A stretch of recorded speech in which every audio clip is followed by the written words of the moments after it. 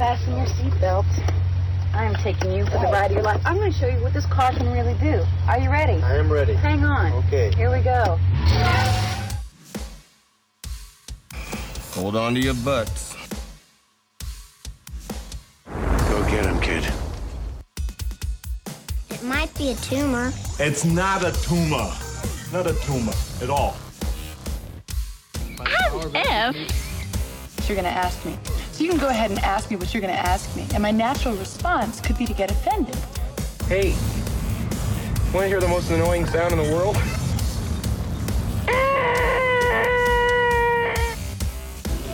Yeah, well, you know, that's just like your opinion, man.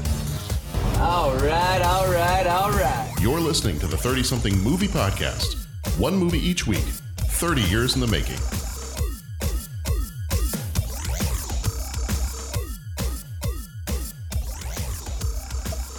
I had to take a drink real quick because we're talking about The Rocketeer this time. I feel like it might be a marathon. I did explain to my wife, she's like, how many movies you're recording tonight? I'm like, well, yeah, as pulling back the curtain, we usually try to record a couple episodes at a time. She's like, so wait, which one are you starting with? It's like the Rocketeer. So you're not recording 2 tonight. I'm going to try. Maybe. We'll see how it goes. Anyway, this is the 30-something movie podcast. This episode, who cares what the next episode's about? This episode is about The Rocketeer. This is the first episode. The Rocketeer. Do you not read the papers? What's a paper? Papers? No paper. No ticket. No ticket. No ticket. Exactly. Mm-hmm. This is, gentlemen, this is our first episode of 1991. Happy New Year. New Year. Welcome to 91, boys and girls. We all made it past 2020. Welcome to the 90s, Mr. Bounce. Man. But we're not here for that tonight. Yeah, John, we'll get there. John, how excited are you for this conversation we're about to have? This is like my 1989. Like, you know, when we started the podcast and you very early on and we were like, Pat, what are you excited about? Batman. 4 years from now. Like, Pat, that's 4 years from now. I know. Like when we were like early on, and then when I finally figured out, I'm like, wait a minute. Okay. So he's excited about Batman. That's like 2 years after that's Rocketeer. So, you know, I got to get fired up for this. I got to start doing stuff now. And my problem is, and I'm going to go ahead and throw this out here right now, is we're very happy that you're here and excited that you're listening to this episode and that you're joining us, you know, on this ride. Our episodes are usually about an hour and a half, you know, 2 hours if we get a little wordy. I am going to really, really recommend that after you listen to ours first, after you listen to our episode, if you want a deep dive, and I'm talking like very, very deep dive into this movie, you need to go check out the Rocketeer Minute. Because those guys go minute by minute. Like each of their episodes is 1 minute of the movie. And they talk about aviation. They talk about they interview some of the actors, some of the writers. They've got Billy Campbell shows up on their show every once in a while. I want to even say they finally got Joe Johnston to come on after they had finished their podcast run. I think they had some special episodes where they were finally able to get him to come on and talk about it.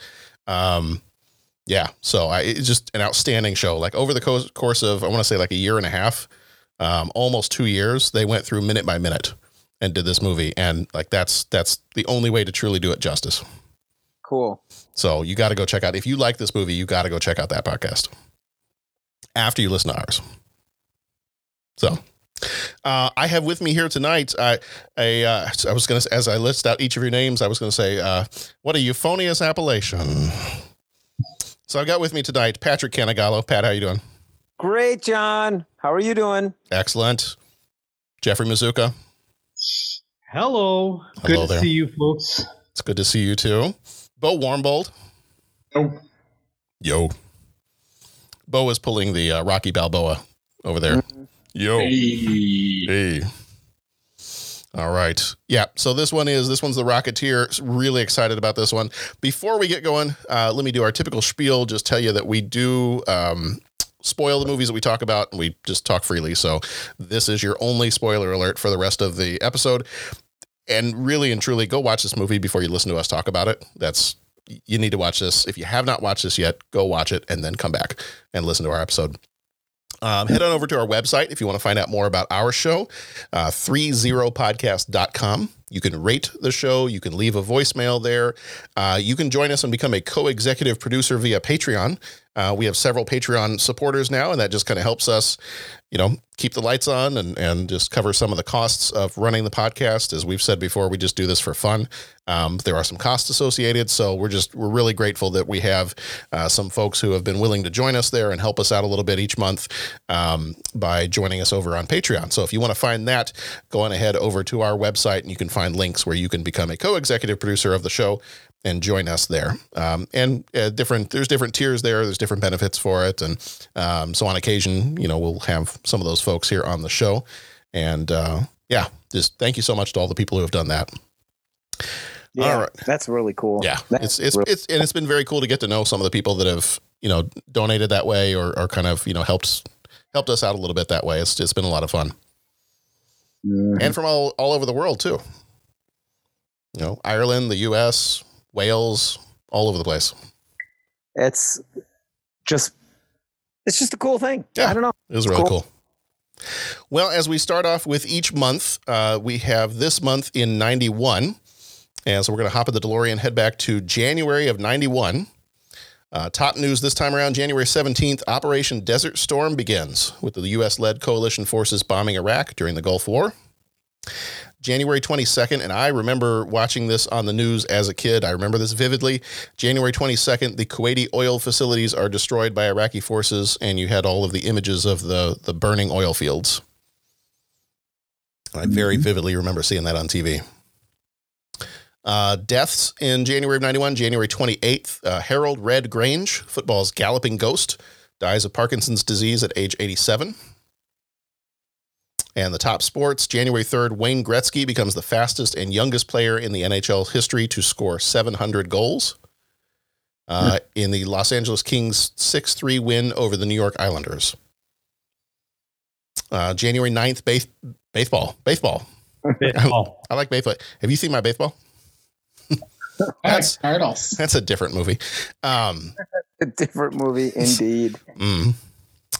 Thanks and beans.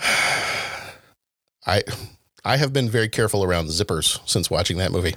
You know what? I appreciate that. Thank you. You're welcome. That movie made me very self-conscious. Baseball. Let's try that one. Baseball. It's baseball, Ray. Baseball officially bans Pete Rose from being elected to the Hall of Fame for betting on baseball or baseball. If you bet on baseball, that's not good. And then January 9th, Chicago's Michael Jordan scores a game-high 40 points to lead the Bulls to a 107-99 win over Philadelphia at the Spectrum, and he reaches the 15,000-point mark of his career. That's crazy. So what have you done with your life lately? Right. Top books, The Plains of Passage by Jean M. Auel and The Secret Pilgrim by John le Carré. Top movie was Home Alone. I think Home Alone was still... I think it went from December. I want to say it went like 2 or 3 months that it was the top movie for a while. Mm-hmm. Yeah. And then the top songs in January of 1991 were Justify My Love by Madonna, Love Will Never Do Without You by Janet Jackson, and The First Time by Surface. Before we jump into the movie here, do we have any news that we want to share? I saw a little blurb about... Okay, so really pulling back the curtain. Well, here, I'll jump into we'll do our little stinger here, and then we'll get into the news. Okay.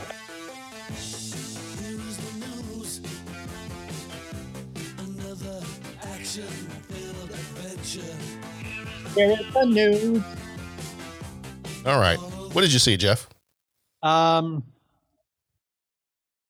Molina is returning as Doc Ock in Spider-Man, the next Spider-Man movie. I did also hear about that. Jamie Foxx is going to return as Electro. And now it's rumored that both Andrew Garfield and Tobey Maguire may be making appearances as well. Yeah. Along with Kirsten Dunst and Emma Stone. That's what I thought I heard, that this was going to be kind of like almost like a Spider-Verse kind of movie. Yeah. I don't know much. I haven't had much time to do any research into it other than that, but I saw that blurb fly by my on some news sites earlier today. Yeah. That's all I got. Interesting. I think that's all I got. Yeah. Yeah, I was looking up to see real quick if it was any.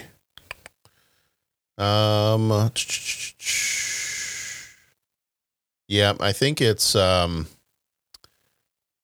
they say that it might have, like, Doctor Strange might show up in it? Well, because the next Doctor Strange movie is Doctor Strange in the Multiverse of Madness. So I think they're trying to deal with the fact that a lot of their big name actors that they had for, phases 1 through, phase 1 through 3, are no longer going to play those parts. So my guess is they're going to use this multiverse thing to, open it up and maybe do what they did in the comics and have like a younger Iron Man played by somebody else, or, that kind of stuff.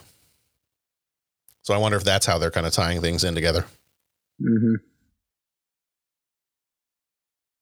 Well, it'd be cool. I'd be curious to see. The Into the Spider-Verse was that was good. Did you guys see that one? That was good. Mm-hmm. Yeah, the kids love that one. We watched that all together. Yeah. Nice. That's cool. This is a little bit of old news by now, but because it being 91 or 2021, whatever you want to call it, Wonder Woman 1984 will have come out in theaters by the time this episode comes out. How do you feel? There's some folks that are kind of on different sides of the whole, Warner Media putting out all their movies on HBO Max, and I know was it Christopher Nolan? I think was quoted several weeks ago saying that's the worst idea that has ever been thrown out there. Like, HBO Max is the worst. Warner is the worst. Like, he went on this whole tirade about how it's the worst idea ever. They're killing movie theaters. I don't know. You guys have any thoughts about that? I'm reading his quote right now, so give me a second. Yeah. I don't want movie theaters to die, but I just don't see, like, you can't go right now. And I don't see how else some of these other studios and things like that are going to keep going themselves if they can't put their movies out. Yeah. I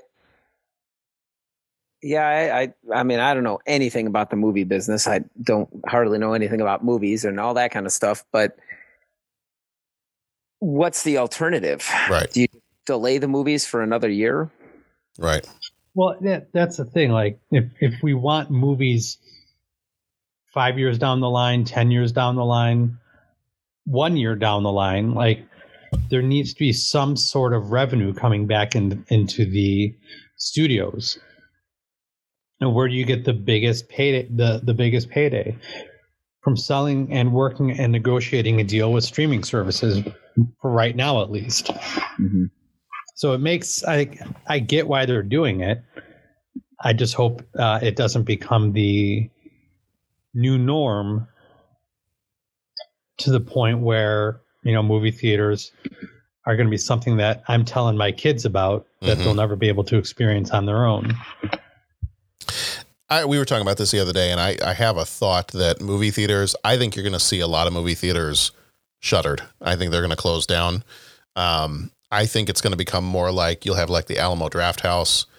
It'll be more of a thing like that, more like a special event and not we could go do this like once every couple of weeks. It may be more expensive than it used to be. I would imagine they will improve their theaters. Everybody will have all the fancy seats and everything, which a lot of theaters started to do anyway. But I don't know. That's almost my thought, is that it becomes more of a niche market rather than there's movie theaters everywhere. Mm-hmm. I don't know. As long as there's still movie theaters around, I'm fine. I don't want them to go away completely. Yeah. But we consume so much of it. We consume so much of it on our phones and our TVs and our iPads and our other stuff that I don't think for the current generation, I don't think movies are as much of a thing to them as they are to us. Mm-hmm. Like, I think they're more, not more concerned. I think they're more focused on, their favorite YouTube video, their favorite TikTok, their favorite, that kind of stuff. Because you've got all these different platforms that'll do. What was that one that was around for like a hot minute called, what's it called? Like Quibi or something like that. They would do like the little 7-minute stories. It was supposed to be kind of like this Netflix competitor, and their TV shows were like, I want to say they were like 12 minutes each.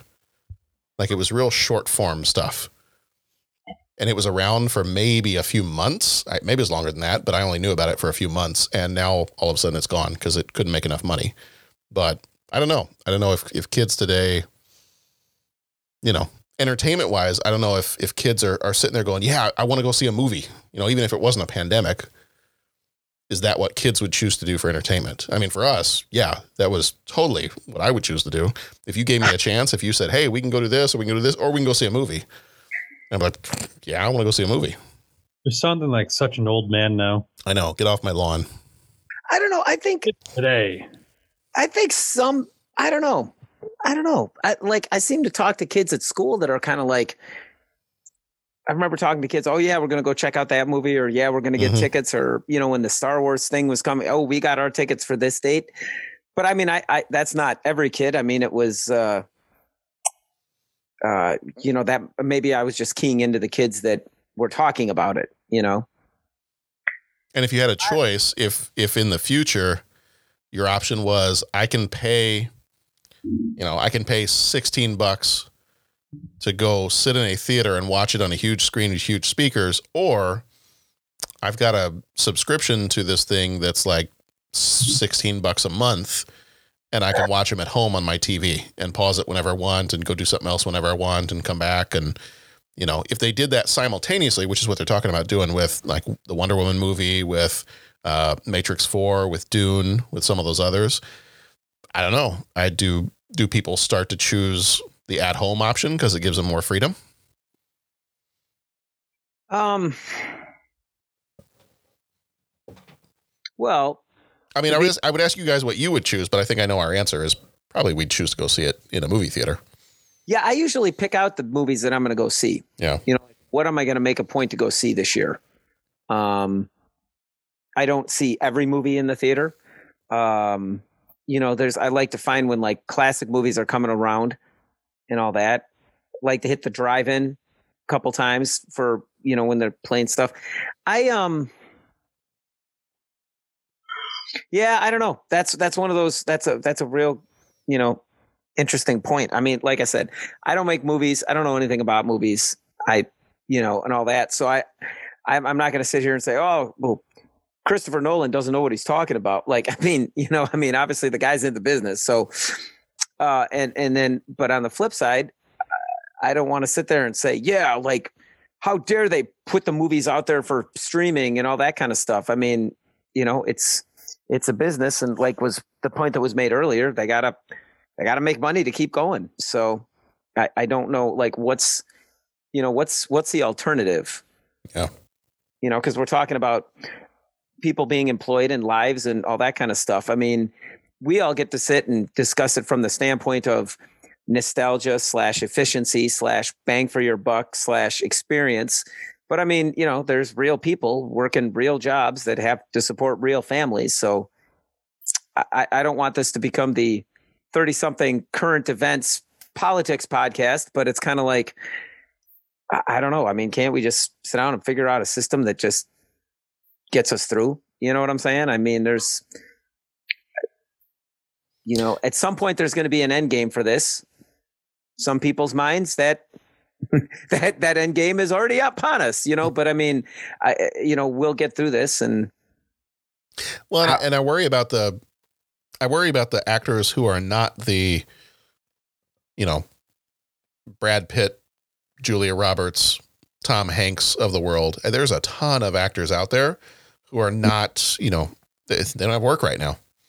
There's very few options for actors to be able to do TV, do movies, it already, and not that I'm saying this as if I've ever tried to do it. Not that I've ever tried to, audition for anything or be in a movie or be in TV, but everything I know about it is it's not an easy business to get into.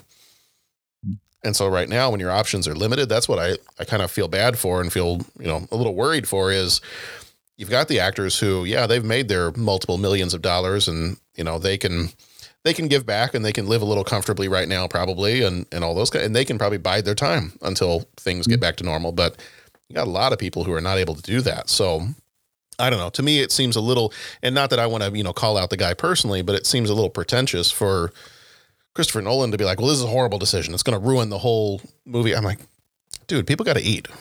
Mm-hmm. So you know what? If people really want, there you go then. If people really want movie theaters, when this whole thing gets over and done with, they will demand movie theaters back. Like they'll go back to the movie theaters if that's what people want. And if they don't, then maybe you got to change with the times. Yeah, that's the funny thing is I keep hearing about people that are like going stir crazy because I'm stuck inside my house. And what do you, when this whole thing lets up, you think they're just going to go, oh, I'm so stir crazy. I'm stuck inside my house and I'm now going to watch the movie in my house. They're all going to like find babysitters for the kids and get out just to get out of the house. So, I mean, I don't know. I think, man, I'm just put your head down and just keep moving forward. Is my opinion on the whole thing. Pat, the scariest part about that is you sounded like the mother from Carrie. They're all going to laugh at you. I got just a little scared there for a second. Yeah, it's all right. Well, I thought you guys brought up great points. Like seriously about the whole people got to eat. We got to keep going forward. The whole thing. Yeah. So people's, you got to take care of people's. People's is people's. Yeah. Okay. Mm-hmm. This is the way. Is that what you said? No, you said people's is people's, so I added the okay. Oh yeah. It's my favorite part of the line. People's is people's, okay? Okay. Is frogs singing, is pigs dancing. Is people's. Is potatoes. People's is people's. I'm not sure if we're still got any more movie news issues. If you've got some, go for it. Well, it's not movie news, but when we film this / when this gets released, this is about a month old now, but when this gets released, but Chuck Yeager passed on. That's appropriate for this episode with the aviation and the episode. But I just, what can you say? But just a wonderful, inspirational human being, and I know the word hero gets kind of like thrown around and stuff, but my gosh, the things that guy's has done in his life, not the least of which is his service during the war for our country, but I mean just the things that he gave to aviation and experimental aviation, breaking the sound barrier, flying all sorts of airplanes. I mean, he's they broke the mold with him, and so that's huge. He had quite a life. So anyways, Chuck Yeager passed on from when we recorded this just a couple of days ago. And maybe, was it just one day ago? Was it just yesterday? I think it was just yesterday. I think it might have been just yesterday. Yeah. And I want to say that news hit quick. I was reading it and, and they said, it was like Chuck Yeager passed away 2 hours ago. And it was kind of like, whoa. Yeah, because I remember I texted you and I was like, Pat, I don't know if you've seen this or not, because they had just mentioned it. It was breaking news on the evening news. And I was like, oh, man, I wonder if Pat knows about that. So I texted you about it. And then I listened to the whole story. I was like, oh, that was fast. It was only, like 2-3 hours ago. Right. Yeah.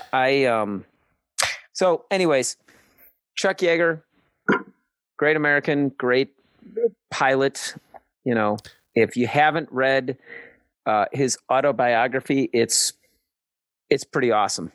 It's pretty awesome.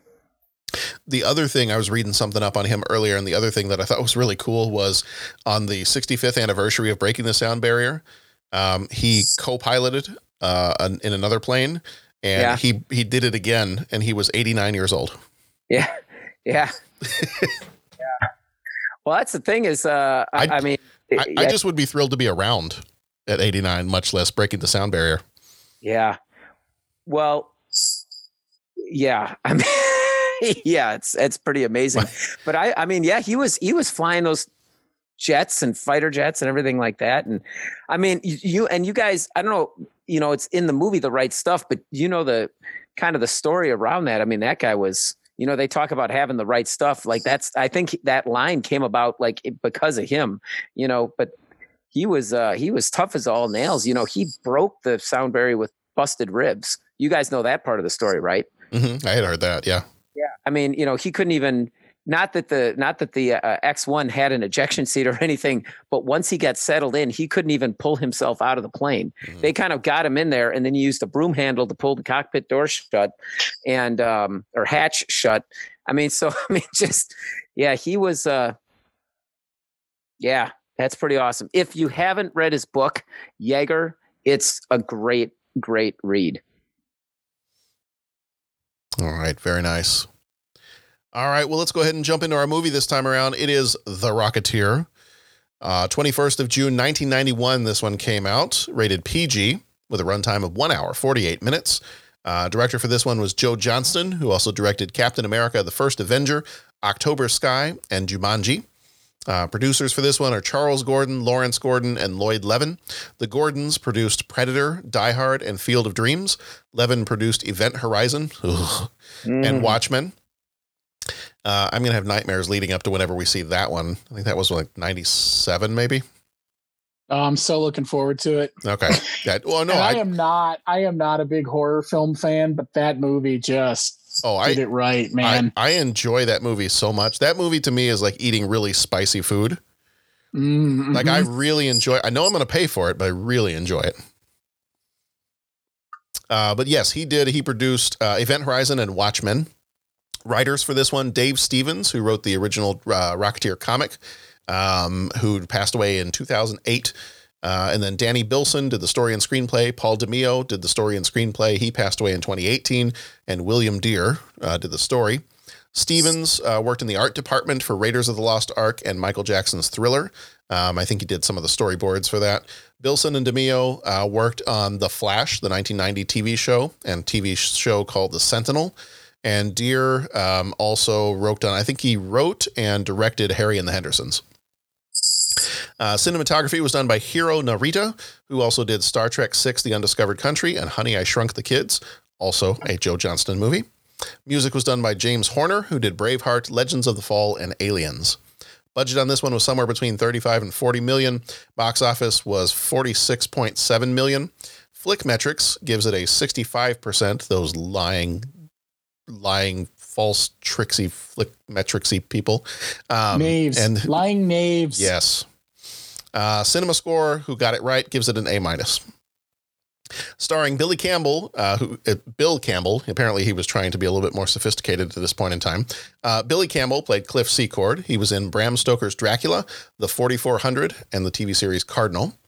Jennifer Connelly played Jenny Blake. She was in Labyrinth, A Beautiful Mind, House of Sand and Fog, and A Lot of People's Dreams. Alan Arkin played Peavy. Thank you, Bo. He played Peavy. He was in Edward Scissorhands, Little Miss Sunshine, and Glengarry Glen Ross. Timothy Dalton played Neville Sinclair.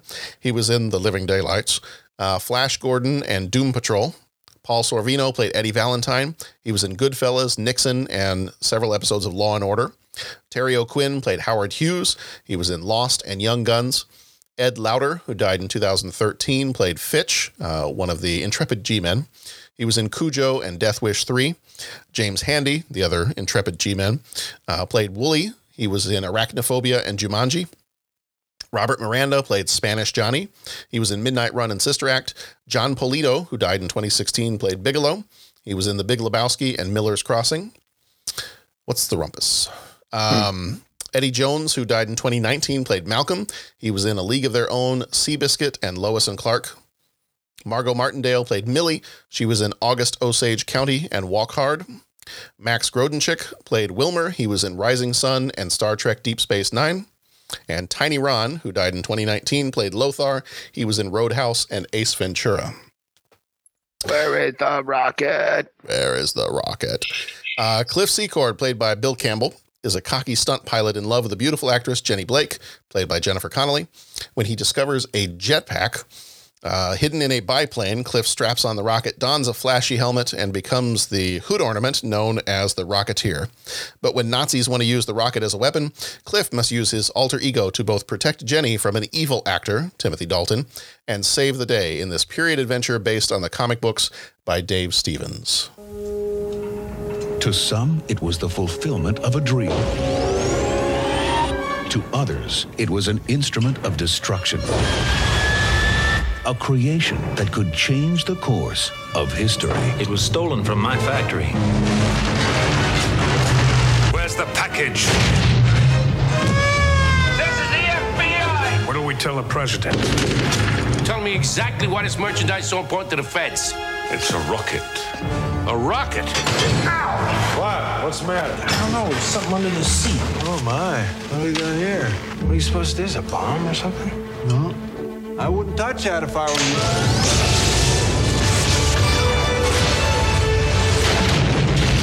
How do I look? Like a hood ornament. Stand clear. What was that? A flying man!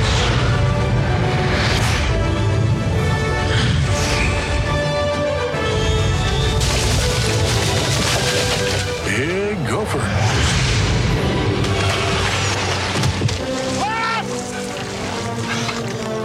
Are you trying to kill yourself? I like it. Uh-oh, we got company. You steer, I'll push. You're what? I will not rocket Eddie. Not next week, not tomorrow. Now. Keep your eyes open for this dame. Jenny's in trouble. They're working for a Nazi agent. With an army equipped with these, you could rule the world. Cliff! You touch one hair on her head, I swear I'll... Shoot him! We've got the girl. The rocket will come to us. I love her, Peeve. Does she know that? She's gonna find out. Let him have it! Hand over the rocket!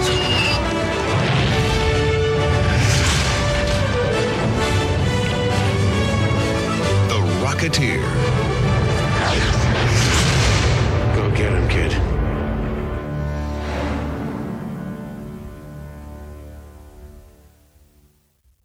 All right.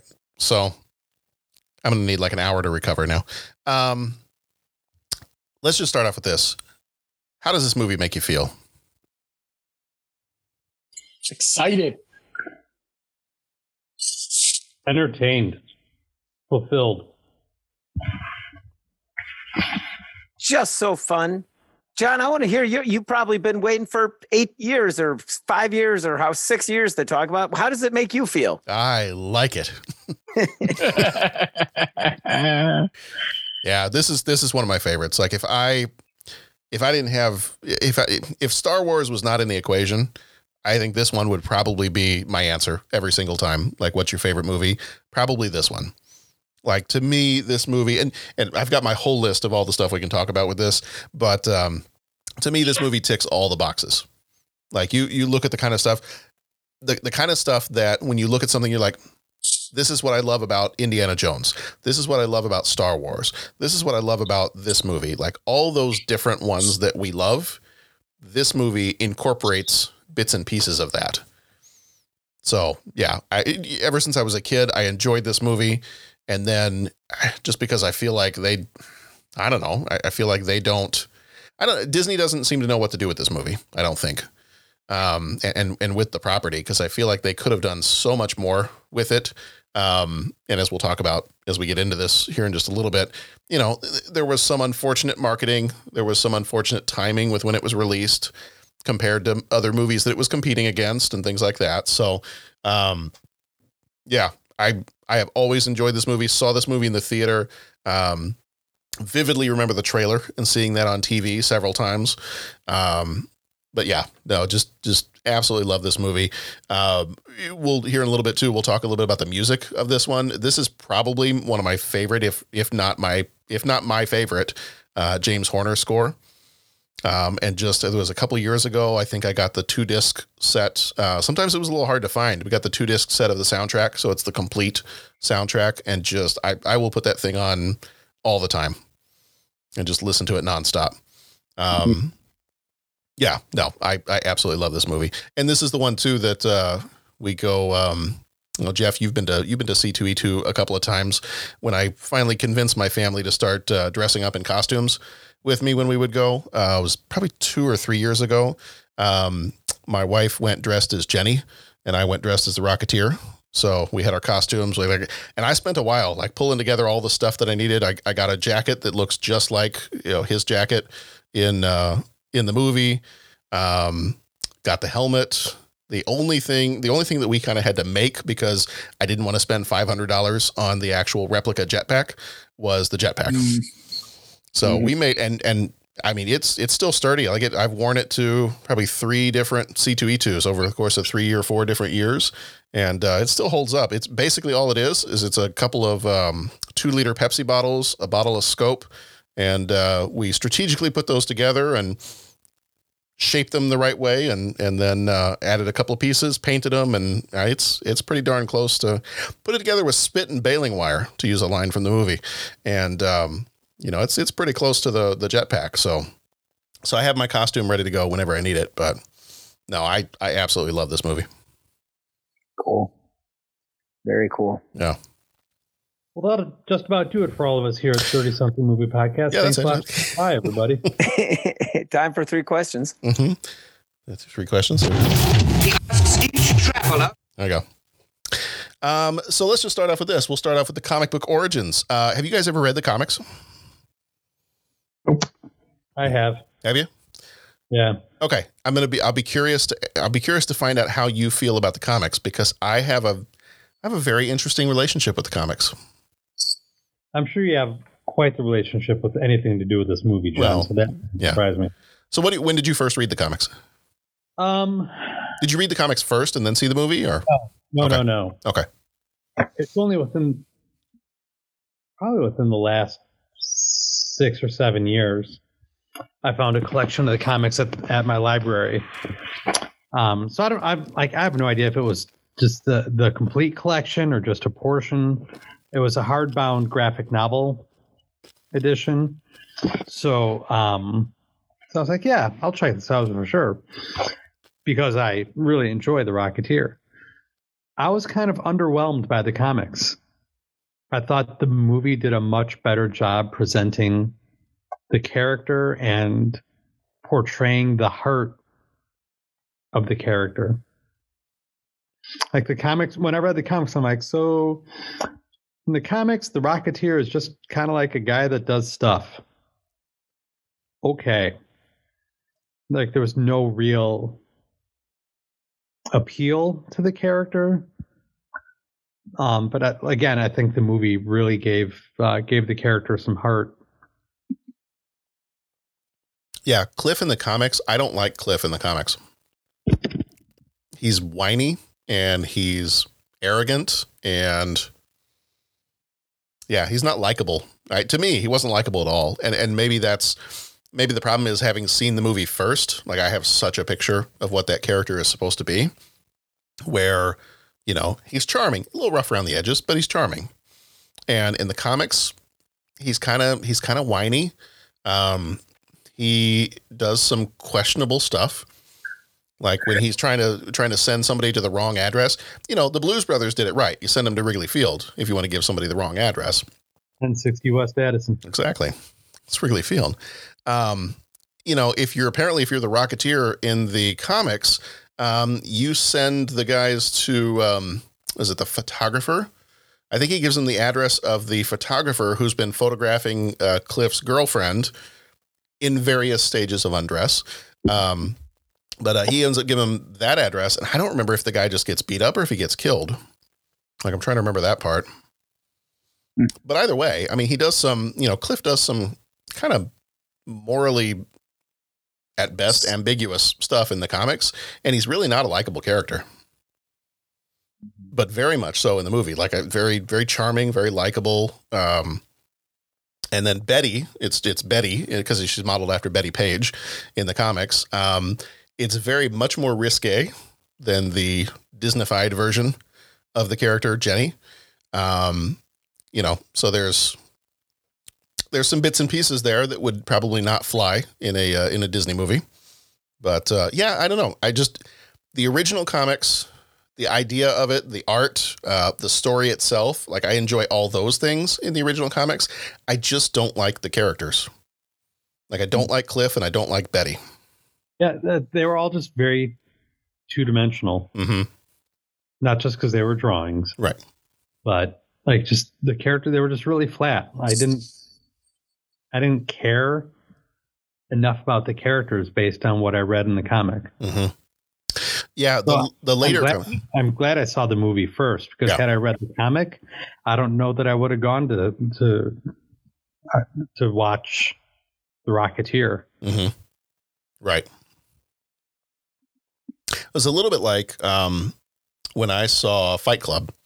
Like, I watched Fight Club before reading the book, and I'm kind of glad that I did, because as much as I like Chuck Palahniuk's books, like, I've read most of his other books and I really like it. He's probably one of my other favorite authors. I'm glad I saw Fight Club, the movie, before I read the book, because I was a little underwhelmed by the book. Same kind of thing. Like, the movie, I felt like filled out the characters much better, just got a much better sense of the characters than I did when I read the actual book. Now, the Rocketeer comics that they've done recently in the last few years or so, I feel like they've kind of blended the movie character and the original comic book character. So he's much more likable. You know, it's much closer to the movie personality of Cliff Secord than the original Dave Stevens Rocketeer comics. So I have enjoyed those a little bit more. Yeah. So I want to go through, before we kind of talk about, and we can just kind of quickly go through some of the kind of major plot points in the movie here in just a second. But a couple of things I did want to talk about were the making of this movie, and that this movie they were trying to make this movie from, I want to say, about 1984, 85 onward. And they had been trying to kind of shop this out to different studios around about 85 and 86. So they were working on this thing pre-Batman. You would have had the Superman movies that would have come out at this point, but you weren't yet in the kind of like Batman, Dick Tracy, that kind of, and obviously we were pretty far away from X-Men and some of the other comic book superhero movies that were going to come out. So this one was kind of in that, I don't know if you want to call it, kind of that awkward time where people probably weren't too thrilled about trying to invest in a comic book movie. So it really didn't get much traction in the mid 80s. And it probably wasn't until Batman, Dick Tracy, that finally they were like, oh, hey, this comic book stuff, seems to do pretty well for these summer blockbusters. Let's try one. So, Joe Johnston is the perfect choice for this movie, because he's responsible for the designs. Before we started recording, we were talking about The Mandalorian.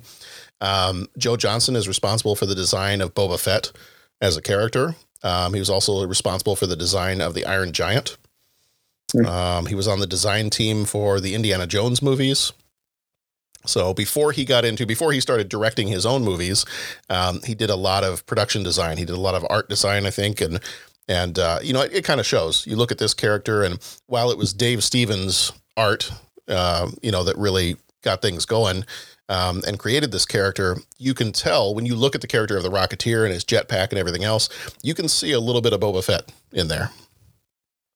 Mm-hmm. And obviously a lot of these characters are based on kind of the old Rocket Man movies. I don't know if you guys have seen any of those older ones, the Commando Cody, what were some of the other ones? Radar Men from the Moon, Zombies of the Stratosphere, King of the Rocket Men. There were just a bunch kind of in the late 40s, early 50s, all these movies where your hero was, had some kind of a helmet and a jetpack and a laser gun. Mm-hmm. It's like this whole series of movies. I know none of these. Supposedly, now I've seen bits and pieces. I haven't seen all of them. I've seen a little bit of Commando Cody, Sky Marshal of the Universe. The one that some people tend to agree is the better out of those is King of the Rocket Men from 1949. So if anybody's going to go take a look, that might be the best out of the group of them. That would be a good starting point. It would be a good starting point. Yeah. Some other early on stuff before the movie actually got made. This one I thought was kind of interesting. Steven Spielberg was actually interested in directing this movie early on, but there were some complications in his work with Disney related to the creation of Who Framed Roger Rabbit. that interfered him with going any further with The Rocketeer. So originally he was one of the thoughts for directing this movie and moving forward with the project. Interesting. Disney was mostly interested in kind of A-list actors for Cliff in particular, and it was an interesting list of people that tried out for the part or that they looked at for the part. Kevin Costner was one of them, Kurt Russell, Bill Paxton, Vincent D'Onofrio, Emilio Estevez. And the two that I saw in particular that I think at different points in time were Disney's first choice were Johnny Depp or Tom Cruise. So would have been interesting. Yeah. That's a very different movie. It is a very different movie. Yeah. I'm trying to picture any of these guys that you just listed being able to portray the same sense of in over your head, the way that Billy Campbell was able to portray that. I don't think they could. I don't see them bringing the innocence. Is that what it is? Just a certain innocence to the character, a simpleness to the character. Yeah. I don't see any of those guys bringing that same. It's like if Disney made Top Gun. You know, Maverick is not going to work in a Disney movie. But you need that kind of, because they did. I mean, they softened a lot of the stuff. Dave Stevens' comic is not a comic for kids by any stretch. So you don't go get the original Rocketeer comic for your kids, because it's not necessarily a kid's comic. So Disney, I mean, they cleaned up quite a few things for the movie, and that was one that I thought they did well. That was, Jeff, you and I talking about those comics. That was one of the things that kind of the innocence of Cliff's character and the charm and just his good-natured way of doing things. That I think was part of the appeal, the kind of the innocent fun of the movie. That when I went to the comics, I was like, ugh. Kind of feel like you tainted something I like a little bit, but I know this is the original, but I don't know. I liked it the other way. Yeah, I agree. I thought Cliff Secord was, I really liked his portrayal in the movie. And I agree. I would not like to read it in the comic book. Sometimes you get like, oh, it's darker, it's grittier. That'd be great. With this, I think he's just a good guy. I mean, he's rough around the edges, like she said, but he's a good guy. So yeah, it would be hard to see that altered. The comic is free on Kindle right now. Oh, is it really? Okay. Oh, I'm sorry, Kindle Unlimited. Oh, okay. Okay. It's $5.99. Less free. Kindle, Comixology. Okay. I'm pretty certain I have a copy if anybody wants to see it. So I'll let you borrow it if you want to take a look at it. Not people who are intrigued. Not people who are listening. Like I'm not going to mail it all across the world in the United States, but any of the guys here. Sorry, Patrick. Not sending it to Ireland or anywhere else, but if you really cared, you would. Well, I guess. Where in the world is the Rocketeer cop? I care. I care. We did because there's the new Carmen Sandiego cartoon that's on now, and it's actually really good. We wanted to show Nora what old Carmen Sandiego looked like, so we pulled up some episodes of that on YouTube. Do it, Rockapella. That's it. Gosh. Well, let's get into the story itself a little bit. We'll just go bit by bit. I've kind of broken the movie up into 3 different parts. So the first part, and that's one of the things I enjoy about this movie, is you don't have to wait for the action to start. Like you're in the test flight. I love how they open up the movie with the hangar doors opening, to the title, the music. We'll talk about the music because that's a whole separate thing here in just a few minutes. But this first part of the movie, this chunk of the movie, I go from the very beginning to when Cliff has his date with Jenny, And so you get the GB, you know, you get the sense, you see that he's a pilot, that they've got this great plane that they're going to be taking to the Nationals. And then just all of a sudden you've got the car chase between the FBI and the gangsters and the shootout. You've got, they hide the rocket, and replace it with a vacuum cleaner. And, you know, thanks to their diligence, this vacuum cleaner is not going to hurt anybody. You know, I love that scene. And the funny thing is the vacuum cleaner actually looks a little bit closer to what the original Rocketeer rocket looks like in the comics. Yeah. In the comics, it's a single engine. It's actually usually colored like purple and pink. Mm-hmm. And it's a single engine rocket. It's not kind of the two, I don't know, what do you call those? I keep wanting to say nacelles, but that's Star Trek. Whatever it is, the dual rocket design that they did for the movie. But yeah, so they end up hiding it in the car, or they end up hiding it in the plane. The other one is the vacuum cleaner in the car that explodes. So they think they've gotten it destroyed.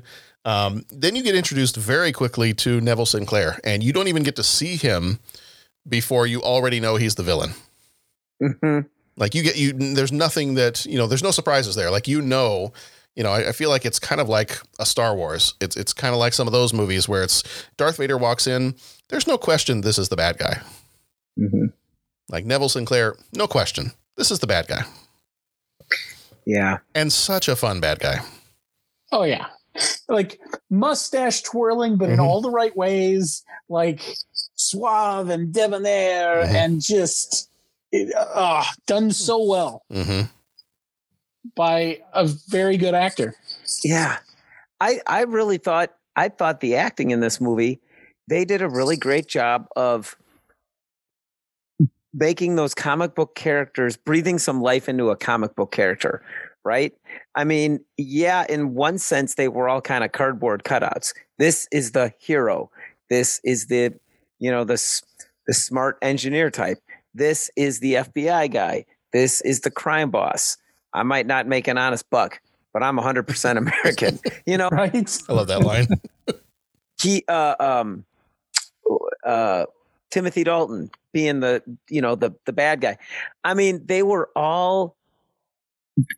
all did such a great job at being who they were supposed to be. You knew exactly who they were, but it was like a breath of fresh air. It worked. It wasn't like the characters were flat. I mean, even down to, you know, the FBI guys, like, yeah, wise guy, what do you think about that, huh? Yeah, all right. You know, and just the looks and the way that they deliver their line and some of the accents and all that kind of stuff. Your buddy's getting fit for a pine overcoat. Yeah. Yeah. I love those lines. There have been several times. I'm not going to make too many comments that are work related, and it's not directed at anybody who still works, you know, at the place that we work. There were a few times where something needed to be purchased, and, you know, certain things were not being moved along to get some of that taken care of. And there would have been several times under my breath where I just would have said, "Lousy nickel nurser." Yeah. Yeah. It's just so much. I mean, Joe Johnston knows how to do a 1930s, 1940s movie. Oh yeah. Like, he gets everything about it right. I mean, you go, if anybody listening to this, if you've seen Captain America, the First Avenger, and, you know, love that movie. I mean, he knows how to do this time period. Mm-hmm. You know, he gets it right with all the slang. He gets it right with the, you know, how everything is supposed to look and feel. And yeah. Right. Right. It's just fun to watch. It's just fun to watch them on stage. Yeah. Or on screen. Sorry, not on stage. But but like, it's funny that you say that, because that's a great moment. Like, that whole where they're filming the movie on the stage in the movie. Like, yes, you were watching them on stage. Like, that was the beauty of all that, is it was just done really well. And John said it already, but it ticks all those boxes, and it just, the laughing bandit. Oh, yeah. Prince, would you drink deeply? Okay, so you have to act, but don't act like you're acting. Right. I don't know. Casual. Yeah. Oh man. I flash back to, I don't know, 7, 8, 9,000 years ago, whenever it was. I was working on one of the plays at school. I wasn't quite the director yet, but I was still involved. I just remember the director at the time just going up to the student, just being like, "Act, act! You need to act!" And I was like, "Oh, good Lord." Do you mean that's a problem? I'm gonna use that in band from now on. Just play your instruments. Just play. play it. Can we go back and talk about planes in the opening scene for a couple hours? Yeah, do it. Oh, how beautiful that was. And I know we're going to kind of talk about the music at some point, but I mean, boy, that theme is just so wonderful. I mean, it is just rich, and somehow it captures that idea of far off adventure. It's got a little bit of nostalgia wrapped up in it. It's got, a little bit of, it holds the idea of pilots and flying planes and, aviation, kind of there's a reverence there for it. And then they hit this chord. And I can't sing more than one pitch at the same time, but I mean, he's got this beautiful chord there, and it's just such great music. And that's how it opens up. And it's just guys pushing a plane out, and getting it all fired up. And I mean, I hate to say it, I'm a sucker for that. When you're, anytime you're doing that, whether it's wheeling a plane out before it fires up, wheeling a motorcycle out before it fires up, pushing a race car out to a grid before it fires up. Like anytime you do that and the machine is just sitting there, oh man. And John, I know that you're a fan of the GB, so I'll let you talk about that, but just a beautiful looking plane, and all the planes back then, they had a bunch of them sitting on the runway and just cool looking machines. And just like you said, the way it opened and the doors opening up, and just a great scene. I couldn't get past it. Like I watched it 4 or 5 times before I could and we're going to have to watch that again. And I'm not moving on yet. Nope. We're going to go back one more time. Oh, look at that. My finger slipped. Now we're back to 0. I mean, it's kind of like, just a wonderful opening to the movie. I'm going to play a little bit of the music here. You jumped into it, so I think that's the perfect segue to, we can talk through a little bit of the plot and play a little bit of the music along the way. But I mean, that's something that I think is very clear, just how much James Horner loves aviation. Mm-hmm. Like, I know it was a plane crash that ended up, ultimately killing him. And he passed. So that was an interesting time, because he passed in that. I remember seeing the news about it. It was the week after my dad had passed away. And so it was like right in that same time period. And so it was really kind of strange, because I've always loved James Horner's music. But I never kind of made any kind of connection. I've talked before about how David Bowie was such a big part of our family growing up, and Robin Williams was always kind of a big thing growing up. And so when those two celebrities died, that was kind of celebrity deaths don't usually tend to affect me too much, but those did. James Horner, while I liked his music, I really liked his music. What was interesting was, I think it was because it was so close to when my dad passed that one hit me kind of hard too. And I was like, at that point, I'm like, now I want to go back and listen to like all of his music, because I love the Star Trek 2 music. I love Aliens, Braveheart, Legends of the Fall, all this stuff. Glory. Yeah. But you get a sense that he, and I think he has said himself several times in interviews, how much he loves aviation. And obviously he himself was a pilot. There is, I was going to play the Rocketeer music, but let me see if I can pull this up real quick too. I kind of went out and was looking to find some other James Horner music a little while back. And yeah, I should have it here. I think this was maybe an unfinished CD of his, unfinished album of his, and it was called Horner Collage. And it was just kind of a series of music, and I wanted to find the ones that were, I wanted to find the ones that were, he had done specifically, like, First in Flight. He had done, and I think there was a documentary, but he has several different pieces of music. Conquest of the Air, Kitty Hawk, but you very much get the sense that he loved the idea of flying. Let me see if I can pull this up real quick.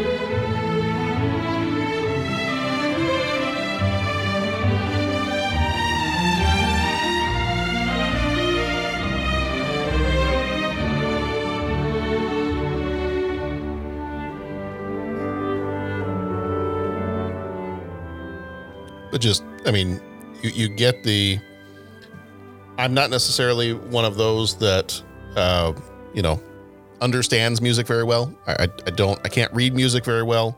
I can't play music at all, but I can appreciate it. And when I listen to, both his Rocketeer soundtrack, and I listen to the songs on here that are the ones related to the idea of flight, you can so very vividly picture actually flying, whether it's in a plane or, Superman style or something like that. But, just absolutely love it. So here, I'm going to play a little bit of the main title of the Rocketeer, Pat, that you had mentioned as well.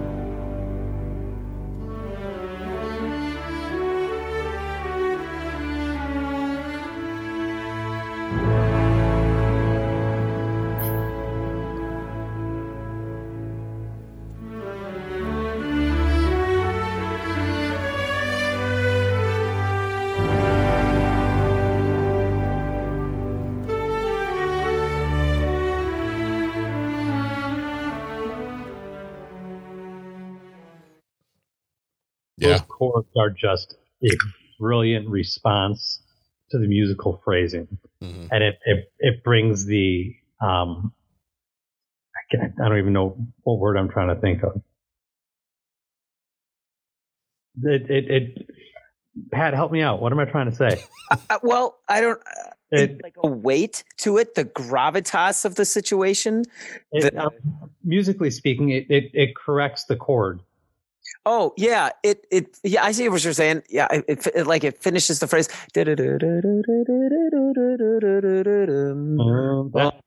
Now that note there, dun, right? The chord comes in and just completes the phrase. Yeah, I hear what you're saying. It's and boy, I'm kind of getting to the limit of my musical understanding too. But I mean, it's sort of like the melodic phrase is going along, and the chord is like completes it. The chord kind of puts a cadence point on it, right?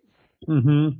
And you have a whole series of notes. You have a chord hitting, giving you the emotion, whereas before you kind of just have a solitary melody kind of flowing along. The chord kind of gives it a context and ends it.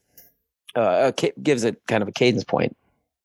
I don't know about anyone else, but I man, if you can listen to that and not and not get a little teary eyed, I don't know. I don't know, because that melody right there, and it is just beautiful.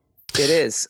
This is whenever I need to just concentrate and just put on some instrumental music. Whenever I just need things to be a little calm and I need to concentrate on something. I think my playlist is called Concentration, all capital letters. And it is mainly James Horner music. And it's a lot of it's some of the music from First in Flight, similar sound to this. It's mainly a lot of the Rocketeer stuff. But it's this theme in particular. Like I could just play this theme on repeat over and over and over again. And it's very, it does build up to the point where you get the, it breaks into the and it goes into the faster paced, more adventurous stuff. But it's very calming. Yeah. It starts off very quiet. And the one thing I will say about this entire soundtrack, and I know we've talked a little bit before about James Horner and we've talked about times where, his music, he kind of reused his music, maybe even a little more so than just him, influencing himself. There are things lifted from one movie to the next. And I know we've talked about that. And I think the consensus we came away with was so. I think one of the things I really enjoy about this soundtrack and why it might be my favorite James Horner soundtrack is I can hear bits and pieces. Like in some of these tracks, I can hear Star Trek 2. In some of these tracks, I can hear a little bit of Braveheart, or I can hear a little bit of Legends of the Fall, things like that. But I don't know that I have ever heard another piece of James Horner music and I go, oh, that's from The Rocketeer. Mm-hmm. Like to me, this one kind of stands alone. I take that back. In the collage album that I found of some of his unfinished works, the same one that those First in Flight songs are on, and I was going to write it down. I was going to find it, and I did not remember to do that. There is a part in one of the songs where it starts playing the little piano tune that is the theme that's associated with Jenny, like the love theme. And I remember hearing that. I was like, Rocketeer, Jenny. That's the only time I feel like I've heard any of the Rocketeer music get reused in anything else that's James Horner. And so in that way, I kind of look at this as being like, this is maybe, at least in my mind, in my opinion, it's the most unique of the James Horner soundtracks. I hear your point. I completely agree. I think there's a lot of really unique writing in there. The one thing that I pick up on that's like Wrath of Khan and maybe a little bit of Aliens, and it's just such a cool little lick, is that it's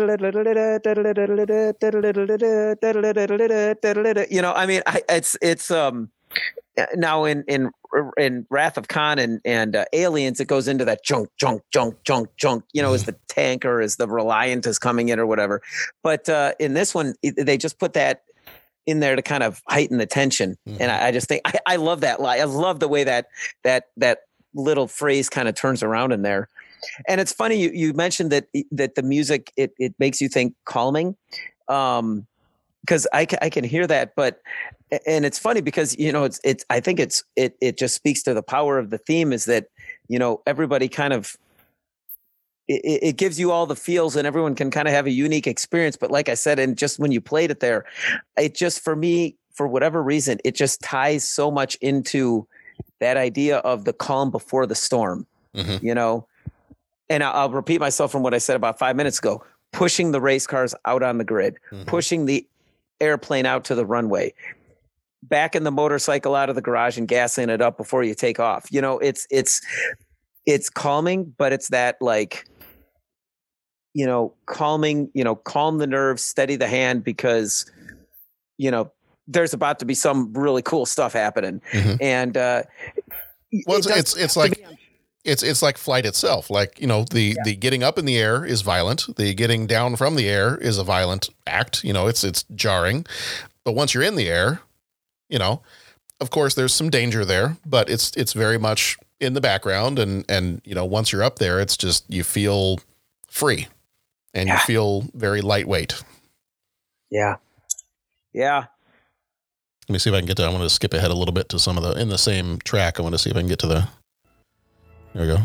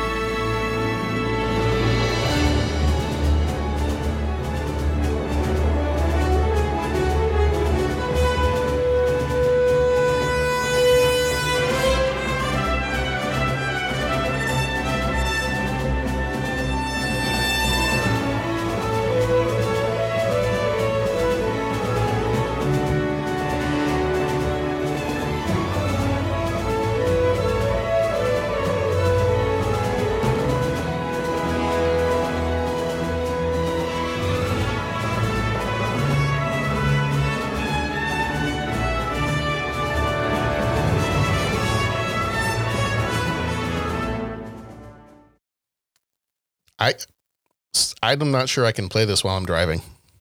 I want to go. I want to go fly. I want to go be in a plane right now. The word I was looking for was resolution. There we go. Those chords resolved the musical phrase. Yeah, that's what I was trying to say earlier. Yeah. Well said. That's an awesome point, Jeff. And those chords are they're so rich, so rich. That piece you just played too is just so good. John, one of the best things you've ever done for me was lending me your copy of your 2-disc copy of the soundtrack. Oh, you're welcome. It's so much fun. There are times when in the summer when I'm on my tractor cutting the grass, and I'll just turn that on and I'll listen to that while I'm just like flying back and forth across the lawn. Good stuff, man. Yeah. And I think, you ever ask somebody like, what superpower would you want to have? Like my immediate response without hesitation is flight. Like if I could fly. So maybe that's one of the reasons I'm a Superman fan. I'm a Rocketeer fan. Like maybe that's part of it. The other part of it too, talking about the characters, and the reason why I like the character from the movie better than the character in the comic is I feel like the movie Rocketeer is closer in personality to the optimism of something like a Superman. So that may be part of it too, why I didn't care as much for the comic book character, but I do for the movie character. I did want to play this one too.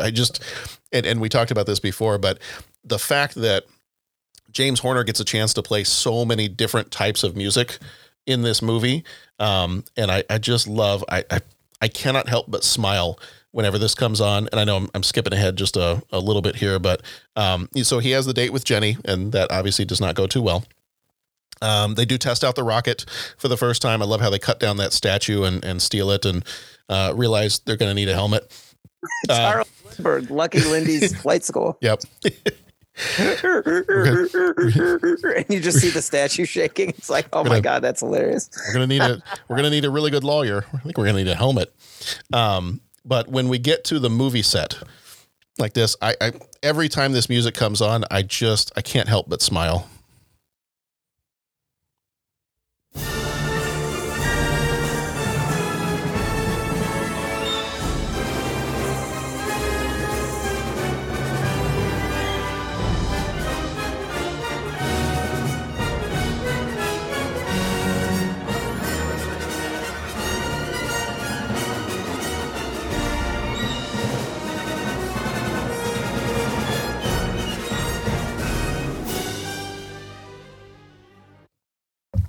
I love that scene. Just the movie within the movie. I mean, you get to kind of see him in his element, and it's like the old Errol Flynn movies, and it's just so much fun. Mm-hmm. An homage to that style of writing from those movies. Mm-hmm. What a great theme. And that's what this one does so well. I think that's part of the reason why it's such a fun movie is you've got the nostalgia for the 30s and 40s. But you also give everybody a chance to, I would think as an actor, it's got to be fun. So many TV shows always end up having like some kind of a film noir episode, or Star Trek constantly was going back to like the 40s, the 30s and 40s.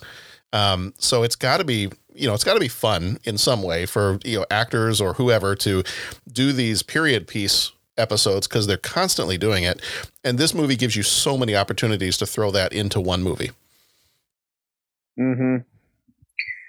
I'm going to say the South Seas Club, the big band playing. Mm-hmm. I love big band music. Yep.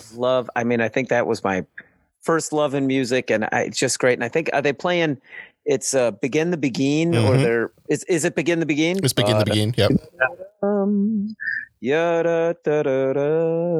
That it just, I got it for you.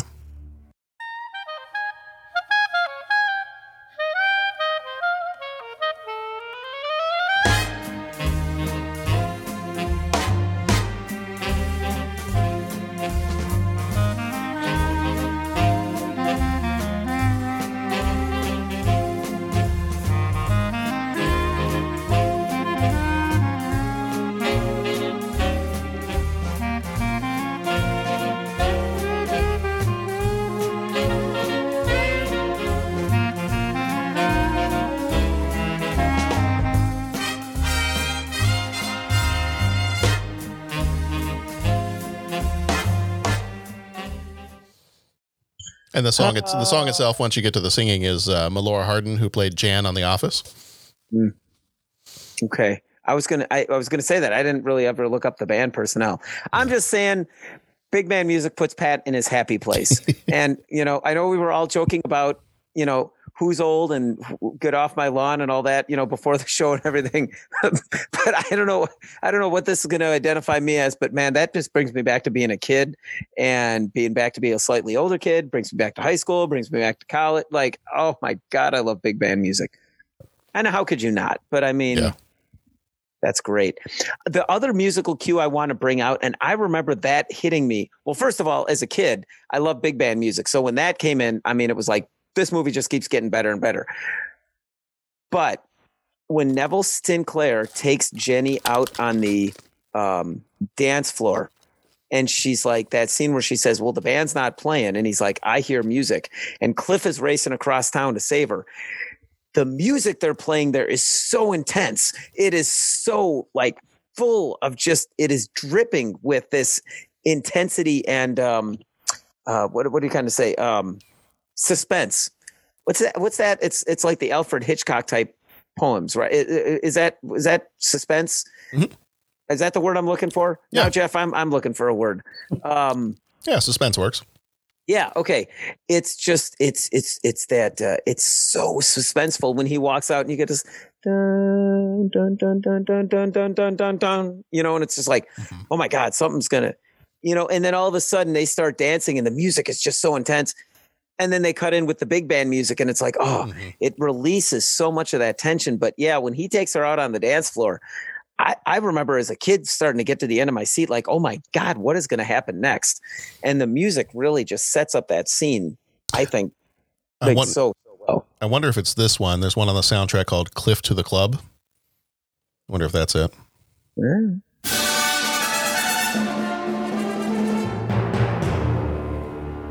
Here. Little Star Trek in there. I was just going to say, you hear a little of that Wrath of Khan in there somewhere. Mm-hmm. Right there, that line.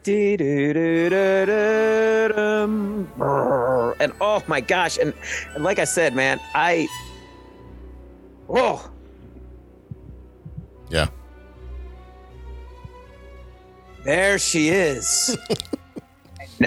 And not as damaged as we thought. He tasks me.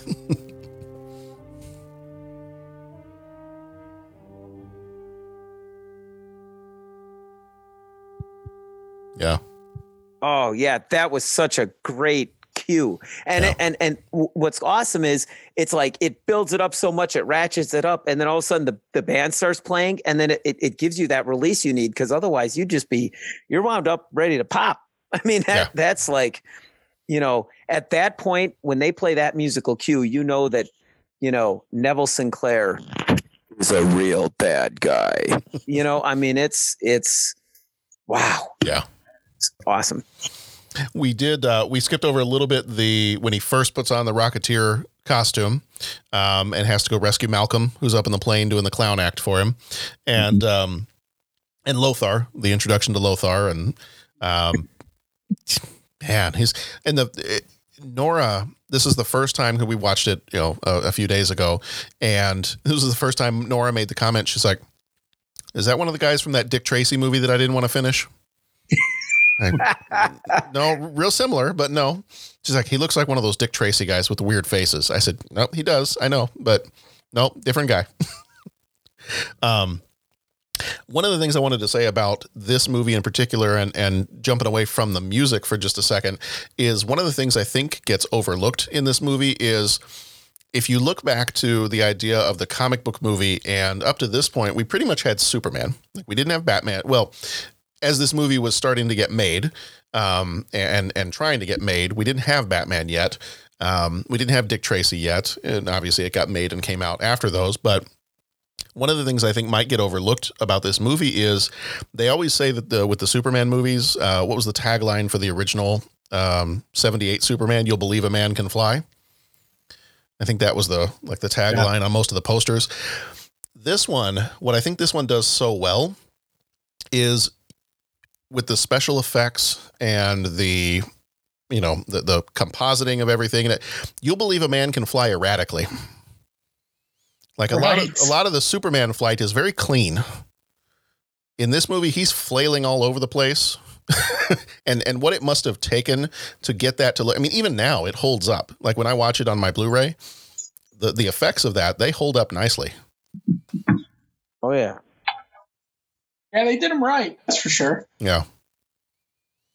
So I sometimes I think that kind of gets overlooked a little bit. Like, people look at this and they're like, yeah, it was kind of a Disney flop and it's okay. But I'm like, the technical achievement of that, like for him to be able to fly the way he does and for it to look believable, I think is nothing short of astounding. Now, obviously, this is where you look at all the money that it grossed and what people say in the ratings and all that other kind of stuff that I'm always like, I just don't pay attention to. But it's funny because and I think John, and it sounds like Jeff and Bo, and we're all kind of in agreement. It's like my entire family loved this movie. Mm-hmm. Mom, dad, younger brother, younger sister. Like we all went out and saw it. And I mean, it's like, there's not one shred of, if you bring up The Rocketeer, someone going, oh yeah, that old thing. Well, I mean, it's like, it's just nothing but the happy feels with this movie. So I don't know who all the people are that didn't like it, but they're jerks. No, but I mean, I don't know who those folks are. And it's funny because that goes against everything that I know about, coming up and being raised and seeing movies with my family and obviously the friends that I hang out with. This movie is nothing but good. I mean, this is just a great film. I will tell you, when I wear the Rocketeer costume at the comic book show, mm-hmm. the amount of people and up until now, I have seen several and maybe they were there before. And that's why I always want to do that costume, because I don't remember ever seeing anybody else wear that costume. And since I've done my costume, I've seen several other people there, doing Rocketeers. Same year I did mine and since then, so maybe I just run into them more. But what I would do is I'd walk through the artists alley area to kind of take a look at the different artists and the ones who will, you can commission sketches from them and things like that. And I tell you what, the first year when I did the Rocketeer costume and I walked through there, the amount of people who were just giddy at seeing a Rocketeer costume. And, for different artists, I'd kind of take a look and I'd be like, you know what? I've never really paid to do commissioned art before. I don't know. It's usually a little bit more expensive. And then I kind of got into my head. I was like, you know what? I've bought enough trinkets at these shows. I don't need more, Back to the Future Rubik's Cubes. I don't need more, Aliens playing cards. What else do I need? I've got a bunch of trinkets and other stuff I bought here. Lord knows I don't need any more comic books. So what I started doing a few years ago was like, you know what? Why don't I pay that little bit extra and I'll commission sketches, but I'm going to do, I'm just going to collect a certain kind. And so what I've done is I've done just Rocketeer. I'll go to the artists and I'll find artists that I either like or something that's just completely different. And I'd be curious to see what their style is. And I will tell you 100% of the time when I have gone up to an artist and I've talked to them and I've said, hey, I really like your style. That's really awesome. It's very different. And then I'll say, hey, can you, do you have enough room on your schedule to do a sketch before the weekend's over? Mm-hmm. And I'm like, no, I still got some spots. And they say, what do you want? And the moment I say the Rocketeer, 100% of the artists, when I say the Rocketeer, their entire body lights up. It's like I have just told them that Christmas is real and that they're going to get to meet Santa in person. And it's so funny to be able to see how excited people get. I've had several that be like, nobody's ever asked me to draw that before. And I had one guy one time that was like, you know what? Nobody's ever asked me to draw that before. I've always wanted to draw that. I never have. I've got 5 people ahead of you. I'm going to do yours right now. He's like, you come back in 30, 40 minutes. I'll be totally done. That's cool. I'm like, no, don't put mine ahead of somebody else. He's like, no. Now that I'm thinking about it, I'm not going to be able to draw anything else until I do this. Mm-hmm. Okay. I didn't mean to jump the queue or anything, but no, people get so excited and it's just so much fun to watch people's reactions when you talk about it. Yeah. It's such good stuff. Well, yes. the one musical piece that, comes a little bit earlier in the movie, but we didn't quite talk about it yet is I wanted to jump to that real quick. And that one is, whether you want to call it the the love theme or Jenny's theme, but I want to play that one real quick too.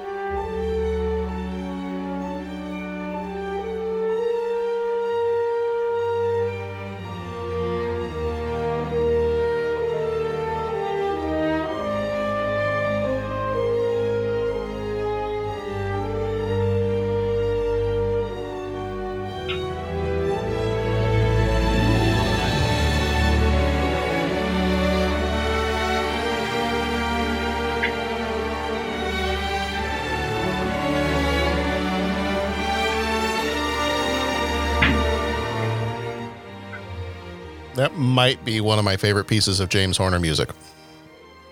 Mm-hmm. I'm not sure if I want to go that far, but that might be actually one of my favorite pieces of his music. Yeah. It's beautiful. Yeah. So we get the, and as we were watching this again, I think it was on my birthday a few days ago. We were watching this again, and my wife, we've watched this so many times now that it gets to the point in the South Seas Club, and she's like, "It's coming up to my favorite part." I'm like, "Your favorite part?" I don't know what your favorite part is in the South Seas Club. It's when he grabs onto the ice turtle or the ice snail sculpture and rides that for about 3 seconds. She's like, "Nope, I love that part. I love when he rockets onto the snail and all right, that's cool." That's fun. It's just such a fun movie. Just such a fun movie. Well, then we kind of get towards the end of the movie, and we, he ends up meeting Howard Hughes. He gets that documentary film from the Nazis, first Europe, then the world. And Dave Stevens, I think, did the animation for it. Dave Stevens also was, when we see the footage of the German test pilot that gets blown up in the trial run, that is actually Dave Stevens, the Rocketeer creator. That I think he was quoted as saying in an article somewhere that he felt like he had just enough acting skill to get blown up. So that was his cameo that he chose to do in the movie. That's funny. But love that scene with Howard Hughes. It's just so much fun. I love that he gets to punch the FBI guy again. Yeah, I know. I know. And he escapes. He jumps onto the spruce goose. Yeah. Glides out the, It will fly. Yeah. Can we just talk about that scene for a minute? Because there's a part of that scene that I just cringe. And that's Peavy. Mm-hmm. Peavy. Alan Arkin gives one of the poorest performances of Peavy in that scene. Yes. Oh, yeah. And that's when Cliff says, "He's got my girl." Yeah. No. Oh, Cliff, no. Oh, God, Cliff, no. Yeah. And he says it in the most unconcerned way, surrounded by the most unconcerned people. Mm-hmm. And it just seems like a really awkward moment where nobody really gives a crap that Jenny's been taken hostage. Every time that scene comes up, I'm like, oh, he's gonna that line. Oh, God, Cliff, no. If anybody would ever deem it worthy to be able to put if Disney ever deemed it worthy to put any special features onto any of the Blu-rays or DVDs that have come out, which they haven't, there would be a deleted scene or a behind the scenes thing of Joe Johnston walking up to him and be like, "All right, so Alan, I want you to act, but don't act like you're acting." Right? Like it's so cringy for me to watch that. Just like, oh, God, Cliff, no. Yeah. And no response from anyone. Yeah. Well, like their facial expressions don't even change to show concern. Right. I hear there's a cut scene where Jabba the Hutt, they add Jabba the Hutt in there over him, and then Jabba the Hutt is the one talking, and they got the angles right that it's a Disney special edition. They step on the tail of the goose. Yeah. Jeff, going to your point, what do you think happened there? Do you think it was just one of those that, like, you know, I have no idea. 2 takes, but they should have taken a third, or it was just like they got my girl? And do you think that should have been like an on the spot, like a dialogue rewrite? Like, it's either, I don't think it's a problem with the dialogue. It's definitely a problem with the delivery. Okay. And I mean, to me, and I mean, in my very limited acting experience, to me, it feels as though like that was a moment that may have been just at the end of a long day of shooting. Mm-hmm. And just there's some exhaustion going on and just tired, but I mean, just a poorly directed scene. Maybe it was a second director that did that scene. I don't know. But, you've got to do something more to drive home that concern. Mm-hmm. Maybe, when Cliff says that they have Jenny and, and the other guys don't respond. Okay, fine. But then when Peavy gives a response the way he does, maybe you've got to coach the other actors in that scene then you have to be involved in that. Yeah. It's a very awkward, uncomfortable moment. Like I said, nobody else responds. They don't respond to Cliff. They don't respond to Peavy. And then it's just like awkward crickets. Mm-hmm. And then the scene just goes on. Mm-hmm. Yeah. So that's probably the part about the movie that I dislike is that scene because of that moment. When you said most poorly acted moment, I knew exactly which one you were going to go to. Oh God, Cliff, no. Oh God, Cliff, no. And like, really, like, can you encourage Alan Arkin to maybe show a little bit more concern? Like, maybe that's something you might want to try to do. Yeah. Or have him turn to the FBI guys and be like, you guys got to do something about this. Yeah. Or something. Yeah. Yeah. Because I hear what you're all saying, and I think all his other deliveries were pretty consistent with kind of who he was as a character, kind of that dry, nothing rattles him delivery, Mm-hmm. Cliff, the rocket belongs to him. This is the guy we were supposed to give it back to, Cliff. Come on, like.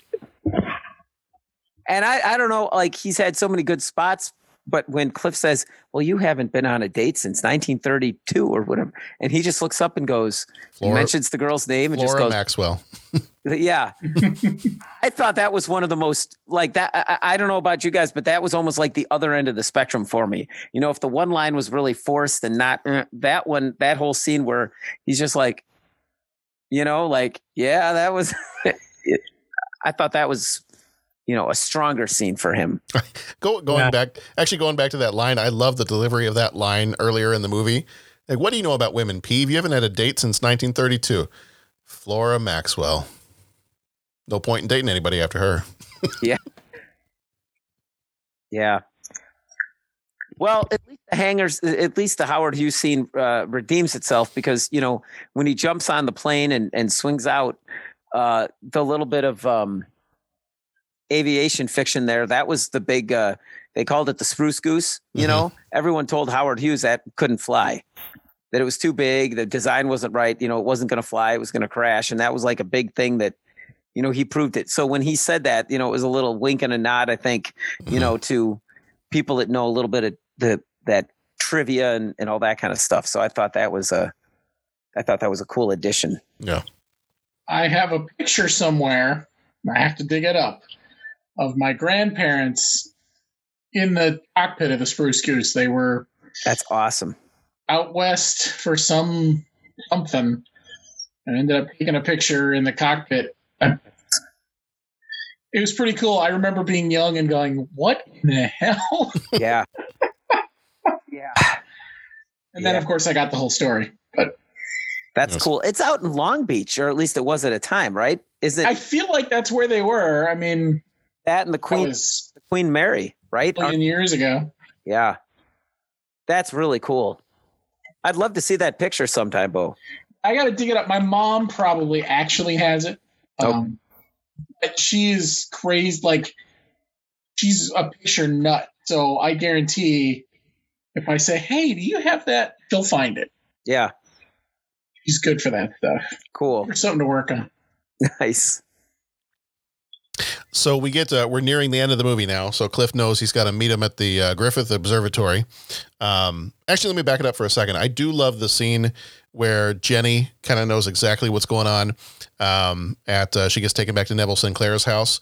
And first of all, let's talk a little bit for just like half a second about the creepy closet that seems to have plenty of women's clothing just ready to put on at any point in time. Maybe that was something that the movie stars of the 1930s had, just in case, a lady friend came over for the evening. Maybe you've got to have something for the next morning. Neville Sinclair may have just been into some stuff. Yeah. That's also true.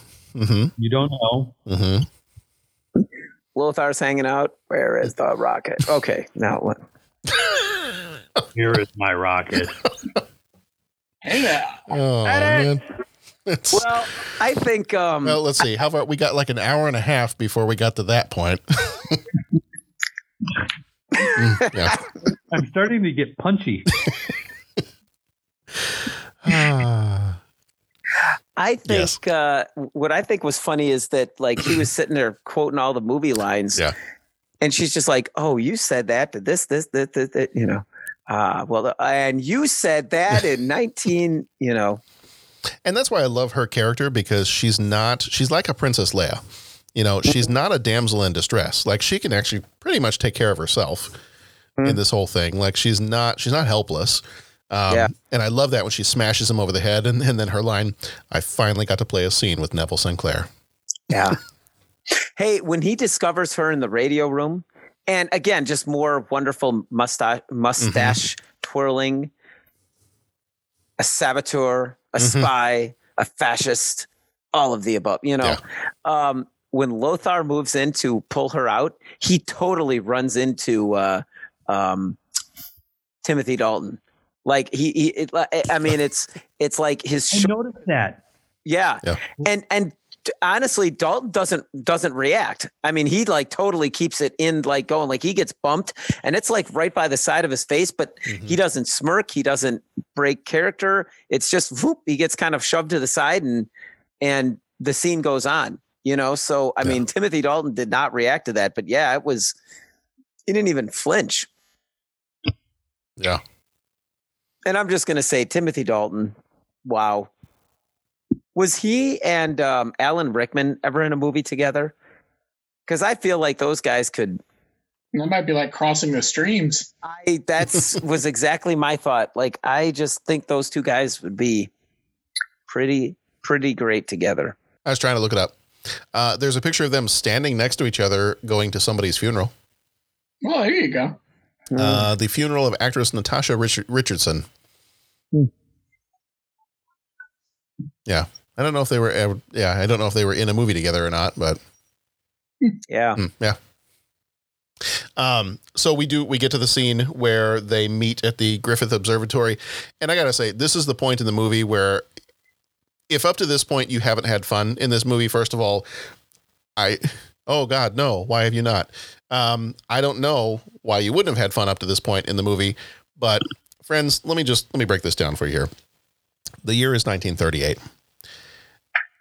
We have gangsters fighting Nazis, and the FBI shows up, and the FBI and the gangsters are fighting Nazis, and there's a guy with a jetpack and a gun ready to go fly up and grab his girlfriend from the Zeppelin. Mm-hmm. I don't know what else. If that doesn't get you excited about an action sequence, then I'm not sure. I don't know. Something has happened to you deep down inside, and something is wrong with you. This is the scene where Katie started to to question a lot of the merit of this movie. Overall, she really like I said, this was her first time seeing it when we watched it the other night. Overall, she really liked it. She thought it was a lot of fun. But this was I almost had more fun watching her watch this scene. She's like, you know, she'd be like, wait, so the Nazis are there. Wait, and the mob is there? And then you get the you know, I may not make an honest buck, but I'm 100% American line. So that's somewhat laughable. And then Sinclair calls out, and all of a sudden a Nazi army shows up. So all of this is unfolding, and Cage is like, wait, what? Yeah. And then the Zeppelin flies over. Like, where did that come from? How did the Nazi Zeppelin end up right there at that time? Like, well, you just have to go with it. Well, if you point, well, they talked about the Nazi Zeppelin doing its parade around the states earlier in the movie. Right, at the newsreel in the movie. I'm just being a jerk. I know. I pointed out, like, well, they talked about that it was in that it was in the country. You know what they say about Chekhov's gun? Right. You can't mention the gun and not use it. You mentioned the Zeppelin. The Zeppelin had to show up. Well, I like I might not make an honest buck. And I'll tell you, I also like the scene where the FBI guys and the mob guys are in the gunfight and they stop and they kind of look at each other and they keep going again.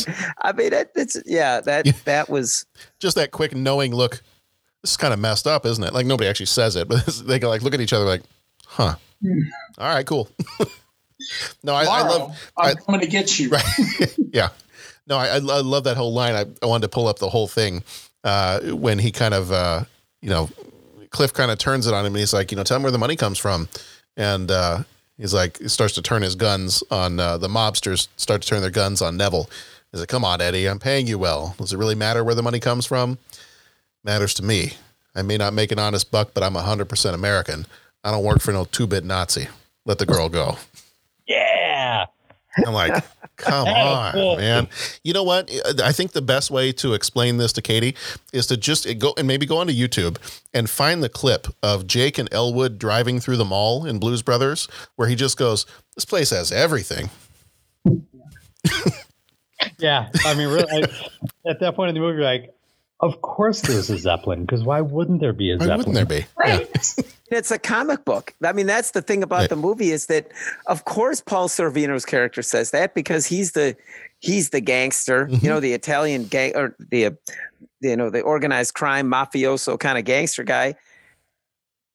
And it's in one sense, it's the cardboard.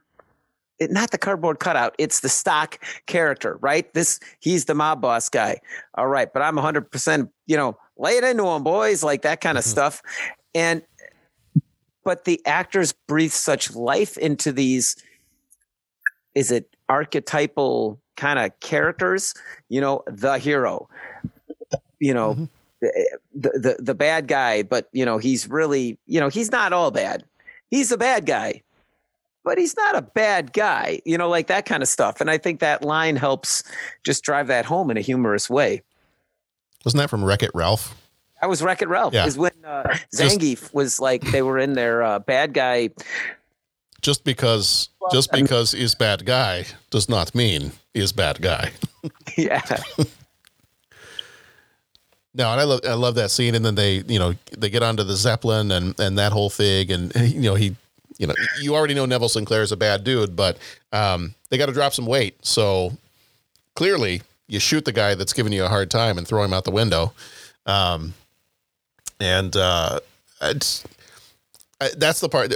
So Jeff, you had the scene earlier. The one part that bothers me a little bit, and not enough for it to ruin the movie for me or anything like that. But the one thing is when suddenly Neville Sinclair's accent completely changes. And now all of a sudden he's got for the fatherland. And I'm like, okay, well, hold on now. You've kept up, even in stressful situations, even when you had been knocked over the head and knocked unconscious. In all these other situations, you have not slipped up and you've not had a German accent the entire time. But now that the Nazi army has shown up, there was just something in your diaphragm just relaxed, and all of a sudden you now have a German accent on top of the British accent you already had. Okay. I'll roll with it. It's a little weird, but I'll roll with it. Well, wasn't he supposed to be a German? I don't know. Like, is he actually German, or was he a Hollywood actor that, because at that point in time, you didn't have to be German to be a Nazi. I mean, there were, actually it was, I think, was it Jack Kirby who drew the cover of Captain America where he punches Hitler? And at that point in time, in the, whatever it was, the 30s, I forget when that cover was drawn, but we weren't quite in the war yet. And so I know that he got several death threats. Actually, the story that I've read is some people showed up at his offices and they were like, hey, tell the guy that draws this Captain America thing that he needs to come down here to the lobby and we'll show him what real Nazis do to people like this. And so apparently somebody told him about this and he starts rolling up his sleeves. He's like, all right, I'll be back in a few minutes. Yeah. So, I mean, I always thought that maybe he was just a Hollywood actor that had been turned by the Nazis. Mm-hmm. Not necessarily that he was a German that somehow had infiltrated Hollywood. And I don't know. I mean, it doesn't really go that much into his backstory. It doesn't really matter all that much. So, but yeah, no, not anything that ruins the movie for me. Just, I always think it's a little weird. Gives you pause. It's a little pause. Zeppelin explodes because obviously fire and hydrogen don't mix. Lothar explodes with it. And I love that scene too, where he's stuck on the cable and they're running past him and he kind of like looks down and realizes what's about to happen. And they leap off. Zeppelin crashes into the Hollywoodland sign and officially makes it Hollywood. And then you kind of very quickly just fade into the Orange Grove scene. And you've got, you got them commenting on what's happened. I love Peavy's line. He's reading the newspaper. He's like, fans were saddened when Neville Sinclair debris fell in his car and killed the actor. Such a shame. It was a nice car. Yeah. And that's another line that he gives that I think it nails what needs to be done there. Yeah. That's a shame. It's a nice car. It's a nice car. Yeah. And then we end it with everything's coming up Milhouse for Cliff because he gets a new plane. He gets the girl. The kids are running around screaming Rocketeer to the rescue, and the music raises, and that's the end of the movie. Mm-hmm. So I love this movie. Mm-hmm. I'm going to maybe go watch it. So much fun. Yeah. Yes. So I think the last thing I'll say, and then we'll jump in and we'll do our 3 questions really fast, is I think the reason that this movie did not do well, and I don't know if you guys have ever looked at this or not, but I've heard this several different times, is you look at the movies that came out either the week before, the same week, or 2 or 3 weeks after The Rocketeer, and you see what kind of competition it was up against, and that explains, I think, why this movie did not do better. Coming out at around about the same time, you had Terminator 2 Judgment Day, you had Robin Hood Prince of Thieves, and you had City Slickers. Oh, City Slickers. I love that movie. So, as much as we love The Rocketeer, I mean, I think that's what happened to it. I mean, I think usually what I've heard is between Robin Hood and Terminator 2, that's probably what killed it. It got released right in between those two movies. And those were just massive in the summer of 91. Yeah. So a little unfortunate timing for The Rocketeer. Yeah. I said they had plans for several other, I think they had plans for 2 more movies that they were going to work out, but it just didn't make its money. Disney wasn't happy with the returns on it. So ended up getting scrapped. The other thing I would think would be kind of cool is, I guess, I don't know if it was at the time he passed away. Dave Stevens was actually working on a comic where the Rocketeer and Superman would team up. Like, cool. Oh man, that would have been fun. Yeah. All right. Do we have anything else we want to say about the Rocketeer? Go watch it if you haven't. Yeah, I say if you haven't seen it, you're crazy. Awesome movie.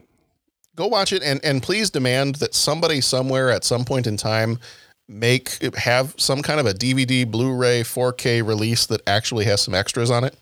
Mm-hmm. Like a director's commentary, actor's commentary, behind the scenes stuff. Yeah. I mean, I've had a copy of this movie for as long as I can remember, different kinds of copies, VHS and otherwise, but they never have any extras on them. Mm-hmm. This is one of those where you want some extras. All right. 3 questions. He asks each traveler 5 questions. 3 questions. 3 questions. It's impossible to answer. Impossible because you don't know the answer. Nobody could answer that question. I want to ask you a bunch of questions. I want to have them answered immediately. What you just said is one of the most insanely idiotic things I have ever heard. At no point in your rambling, incoherent response were you even close to anything that could be considered a rational thought. Everyone in this room is now dumber for having listened to it. I award you no points, and may God have mercy on your soul. All right, 3 questions. Question number 1. If a real Cirrus X3 rocket was created, would you try it? Yes. That was funny because I gave my response at exactly the same speed you did. But then simultaneously around the table, because sometimes I'll ask the 3 questions to Sharon and the kids, simultaneously the response was no. I was like, well, but wait a minute, but why not? And then Sharon pointed out, you don't even do well on ladders. Like, why would anybody let you have a rocket pack? I'm like, but it, oh. Well, of course, you realize she was right. No, she's absolutely right. And I kind of had to clarify. I was like, okay, so what if I went and got some pilot training and then did it? She's like, no, I don't think that's a good idea either. Ladders in a rocket pack. That's like, not being good at checkers and then saying, well, that means I can't be good at chess. Right. I mean, there's kind of a... Like, I'm not going to stand on the ladder to take off the first time. Go play that opening theme again. Yeah. And then answer the question. Mm-hmm. That's just my advice. That's where I go with that one. Yeah, I had no hesitation to... I mean, sure, but... Yes. Okay. Who's going to say no to the rocket pack after listening to that? Nope. I mean... Nope. My answer is yes. Here was the question she always came up with. Why do his legs never get burned? Like, hey, Nazis and gangsters. It's fine. It's okay. Well, you see, he's out in the air, so that the aerosols disperse and keeps everybody safe. And Oh, Pat. Are you muting my microphone now, John? No, but it's 2021. Everything's okay now. Oh yeah, that's right. Mm-hmm. That's right. Happy New Year. Happy New Year. Jeff, did you say what you were going to do? I'm not going to do it because I'm not a good flyer. Okay. I mean, and I don't I've never tried flying. That's not what I mean. What I mean is it took me a while to feel comfortable just riding in airplanes. Okay. So strapping a combustible device on the back is not exactly going to make me feel better about hurling myself through the air. Mm-hmm. Yeah. Now, if there was no danger, then yeah, sure. If this was like a video game. Maybe. Yeah. I got first time I did VR glasses. Mm-hmm. My friend Jim was showing me how it all worked, and I went into an elevator and the doors opened up and it was like a 2x4 that I had to walk out on, like the 150th floor of a building. Oh man. I had sweats. My heart was racing. I couldn't do it. Right. I couldn't. I knew I was in the safety of a basement. Yeah. And to step forward was, just step to the next floor tile. But man, if that thing did not feel so real that I was just panicked. So yeah. So even if it's in a video game, I still don't know if I'm going to do it. Yeah. Okay. Fair enough. I got to try these VR glasses. Yeah. Oh, dude, they're awesome. Cool. Oh, he man. also put me inside the movie trailer for It. That's a thing you can do with VR. Is like they have movie trailers that you can insert yourself into. Mm-hmm. Like Pennywise is like right behind you if you turn around and look, and he's just standing there. And nope. Or he jumps up right in front. Oh, he took video of me while I was in the movie trailer. Yeah, it's kind of funny. I look forward to seeing that sometime. Anyway, see now you got me wishing they would make like a Rocketeer VR video game. I would buy a VR set if they made a game like that. I would spend all the monies. All right, question number 2. If they were going to make another Rocketeer movie, what time period would you want it set in? Before we go to question 2, Bo, what was your answer? Oh, hell no. I'm sort of in line with Jeff on this, man. Getting me in a plane is hard, let alone strapping a unlicensed nuclear accelerator. Sorry, wrong movie. No, I could not do that. I don't know that I'm coordinated enough, honestly, to fly the thing, even if I was to get up in the air. Like, drink a lot. Yeah, I mean, there's alcohol, so you're good there. There would be a learning curve. Yeah. A learning curve. And see, Cliff's a crack pilot, so I mean, there's the benefit there. I would rather pilot the Zeppelin, to be honest with you. That thing moves slow enough to be at my pace. Okay. That's more my deal. Minus the hydrogen, of course. But, one problem at a time. Right. Yeah. Now you've got me wanting to have Cliff say at some point in the movie to Peavy, right, that's bad. Okay, all right. Important safety tip. Thanks, Peeve. I think it'd be perfect, don't you? I remember we did this. It was the first, I think, when Museum of Science and Industry opened up the OmniMax Theater. Do you guys remember that? Mm-hmm. Yeah, buddy. And was OmniMax was that their like brand name for it? Because everything else is IMAX, but I remember it was called OmniMax. Mm-hmm. Yeah, it's a different aspect. It's a whole thing. Okay, so it's actually a technical thing. Okay. Anyways, long story short, they had a thing on. It was like the wonders of flight in the Omni. Yes. Did you guys go see that one? Oh, so good. Yeah.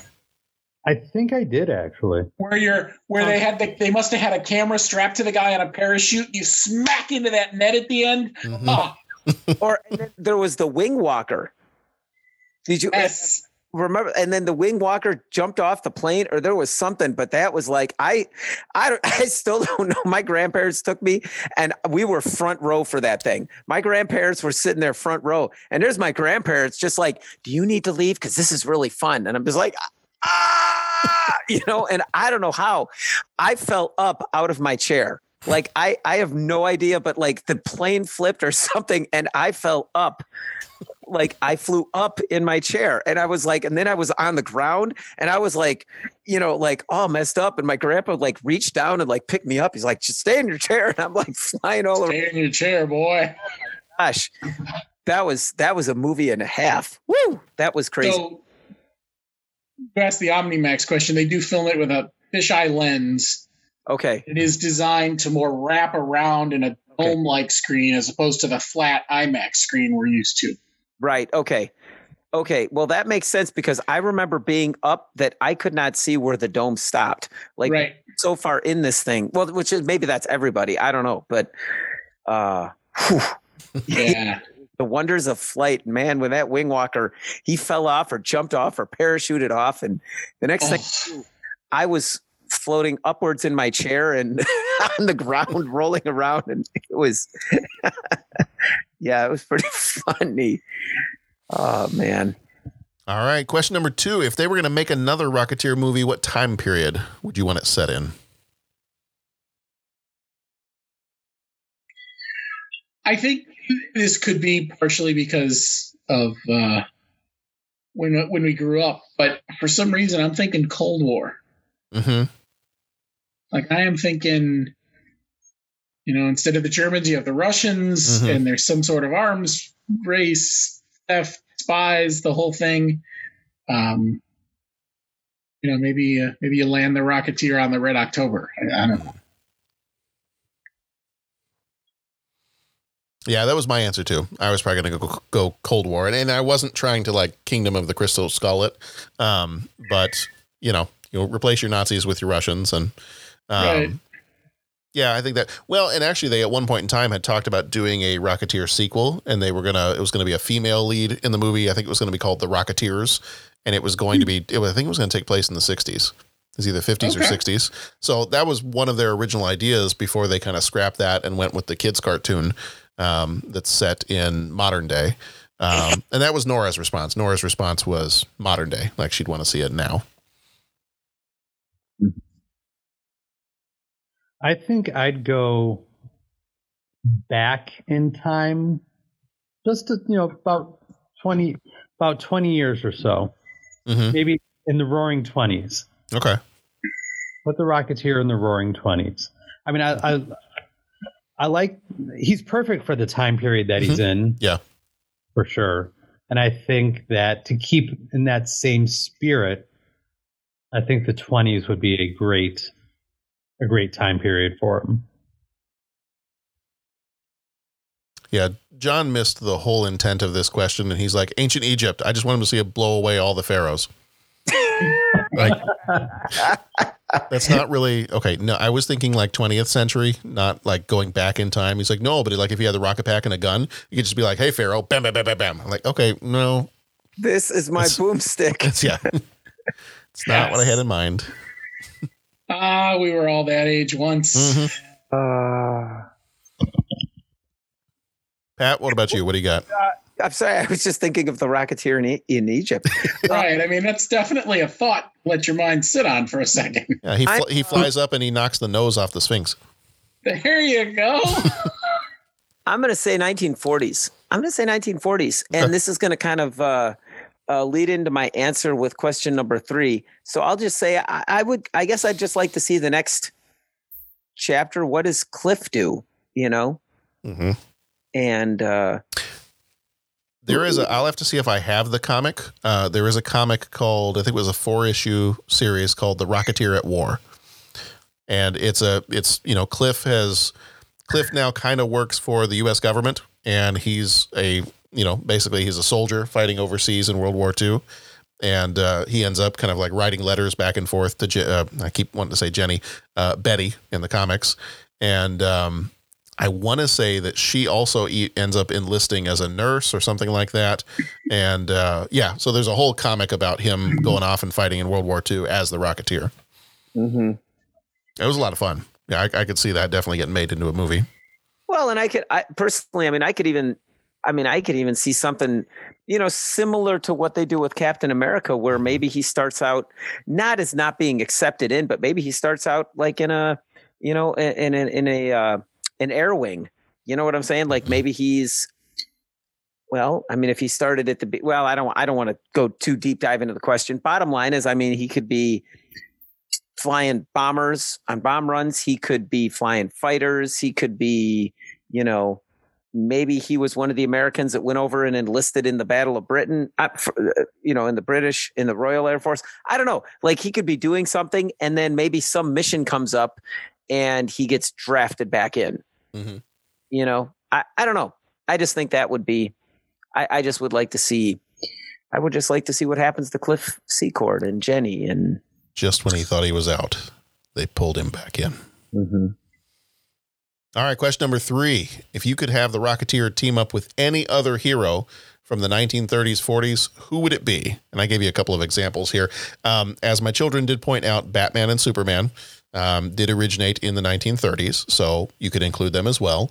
But Dick Tracy, Green Hornet, The Shadow, The Phantom, Indiana Jones, Captain America. My wife's first response right away without hesitation was The Shadow. Her family used to listen to the radio show all the time. So that was her response, was Shadow. For this one, the one I always thought would be fun would be Indiana Jones, or Captain America, either one. But I've seen a couple of artists. I've seen them do kind of a mashup of Indiana Jones, Rocketeer, and Captain America all together in the same image. Those are always fun. Wait, say that again. Indiana Jones, Rocketeer, and Captain America. Could we get Alex Ross to come? commission that? Sure. And anyone want to fund that for us? If we pay him enough, we could, yeah. That'd be an awesome print. It would be. I've seen, I'll have to look it up. I think if you Google it, there's a couple of artists that have put some images together where it's like the three of them fighting Nazis. I'll have to go, I'll see if I can find it, and then I'll send it to you guys. But yeah, it's good stuff. It's good Nazi punching stuff. I do like me some Nazi punching. What about you guys? Who would you have him team up with? I agree with you. I think Indiana Jones, I think that would be really cool to see.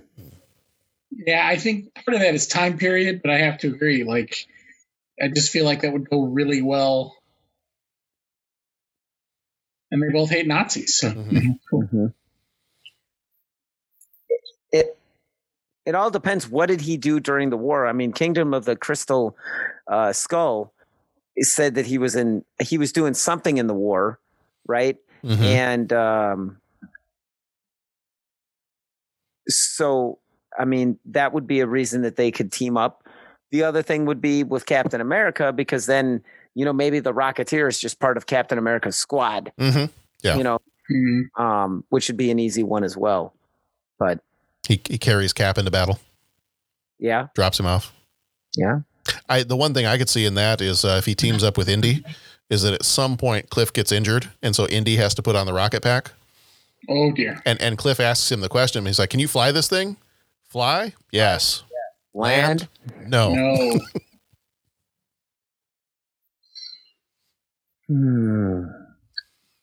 All right, Jeff, it's time. What's our mashup? I'm going with Sky Captain. Oh, nice. Nicely done. I'm sorry, gentlemen. That's it. Podcast Jeff is over.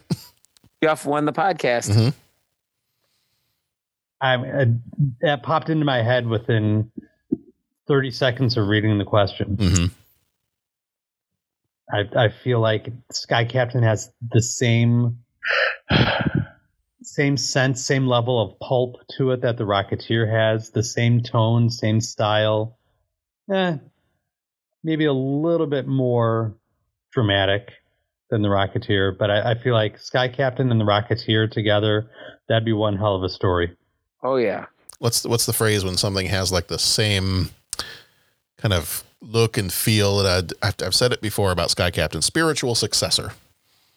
I feel like Sky Captain is like the spiritual successor to Rocketeer in its look and its feel, and just kind of the fun you have in watching that movie. Mm-hmm. All right, Bo, did we get yours?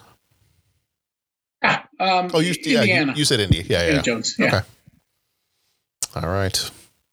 Well, gentlemen, believe it or not, we almost did the Rocketeer and kept it under 2 hours. Almost only counts in hand grenades and horseshoes. That's true. Which I feel like the Rocketeer could pick up, fly over the battle lines, and drop on gangsters and Nazis. Totally. Yeah. And at the end, he dropped a bottle of champagne to me.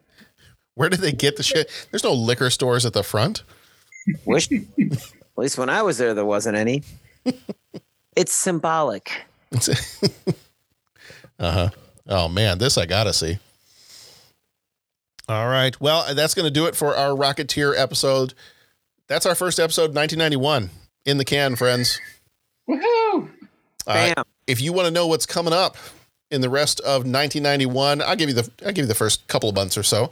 So our first couple of months here in 1991, we have got our Patreon exclusive episode. If you join us as a patron at any level on Patreon and become one of our co-executive producers, easy for me to say, in January, you're going to get an episode of Clash of the Titans from 1981, hitting its 40th anniversary.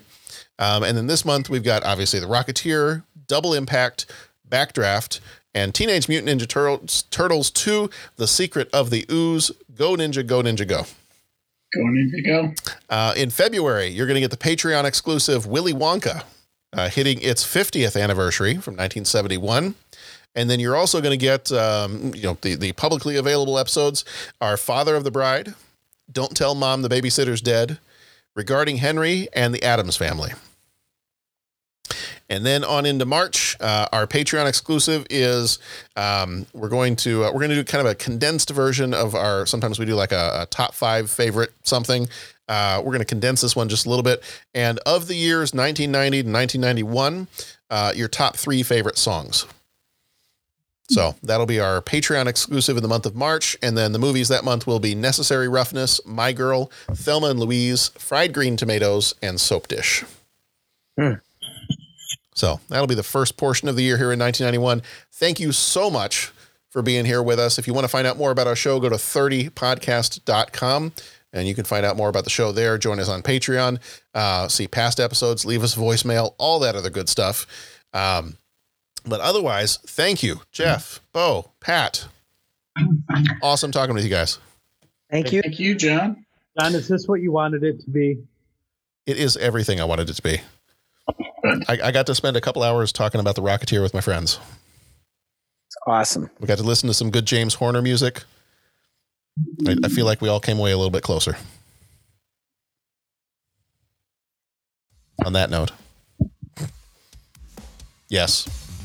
I love this movie. I'm so glad we got to this one. Pat, I'm sure I feel about the same way you felt with Batman. So yeah, we got here. Now I got to figure out what my next one is. I don't know. Maybe. Yeah. I don't know. This year's got some good ones, man. Yeah. Jurassic Park. Might be. Yeah, it might be the Jurassic Park. Yeah. We got plenty of good ones to get to. All right, everybody. Go watch some good movies. Go watch The Rocketeer. If you haven't watched it yet, you should have watched it before you listen to us. But go watch The Rocketeer. Go watch some good movies. Be excellent to each other. And we'll see you back here next time.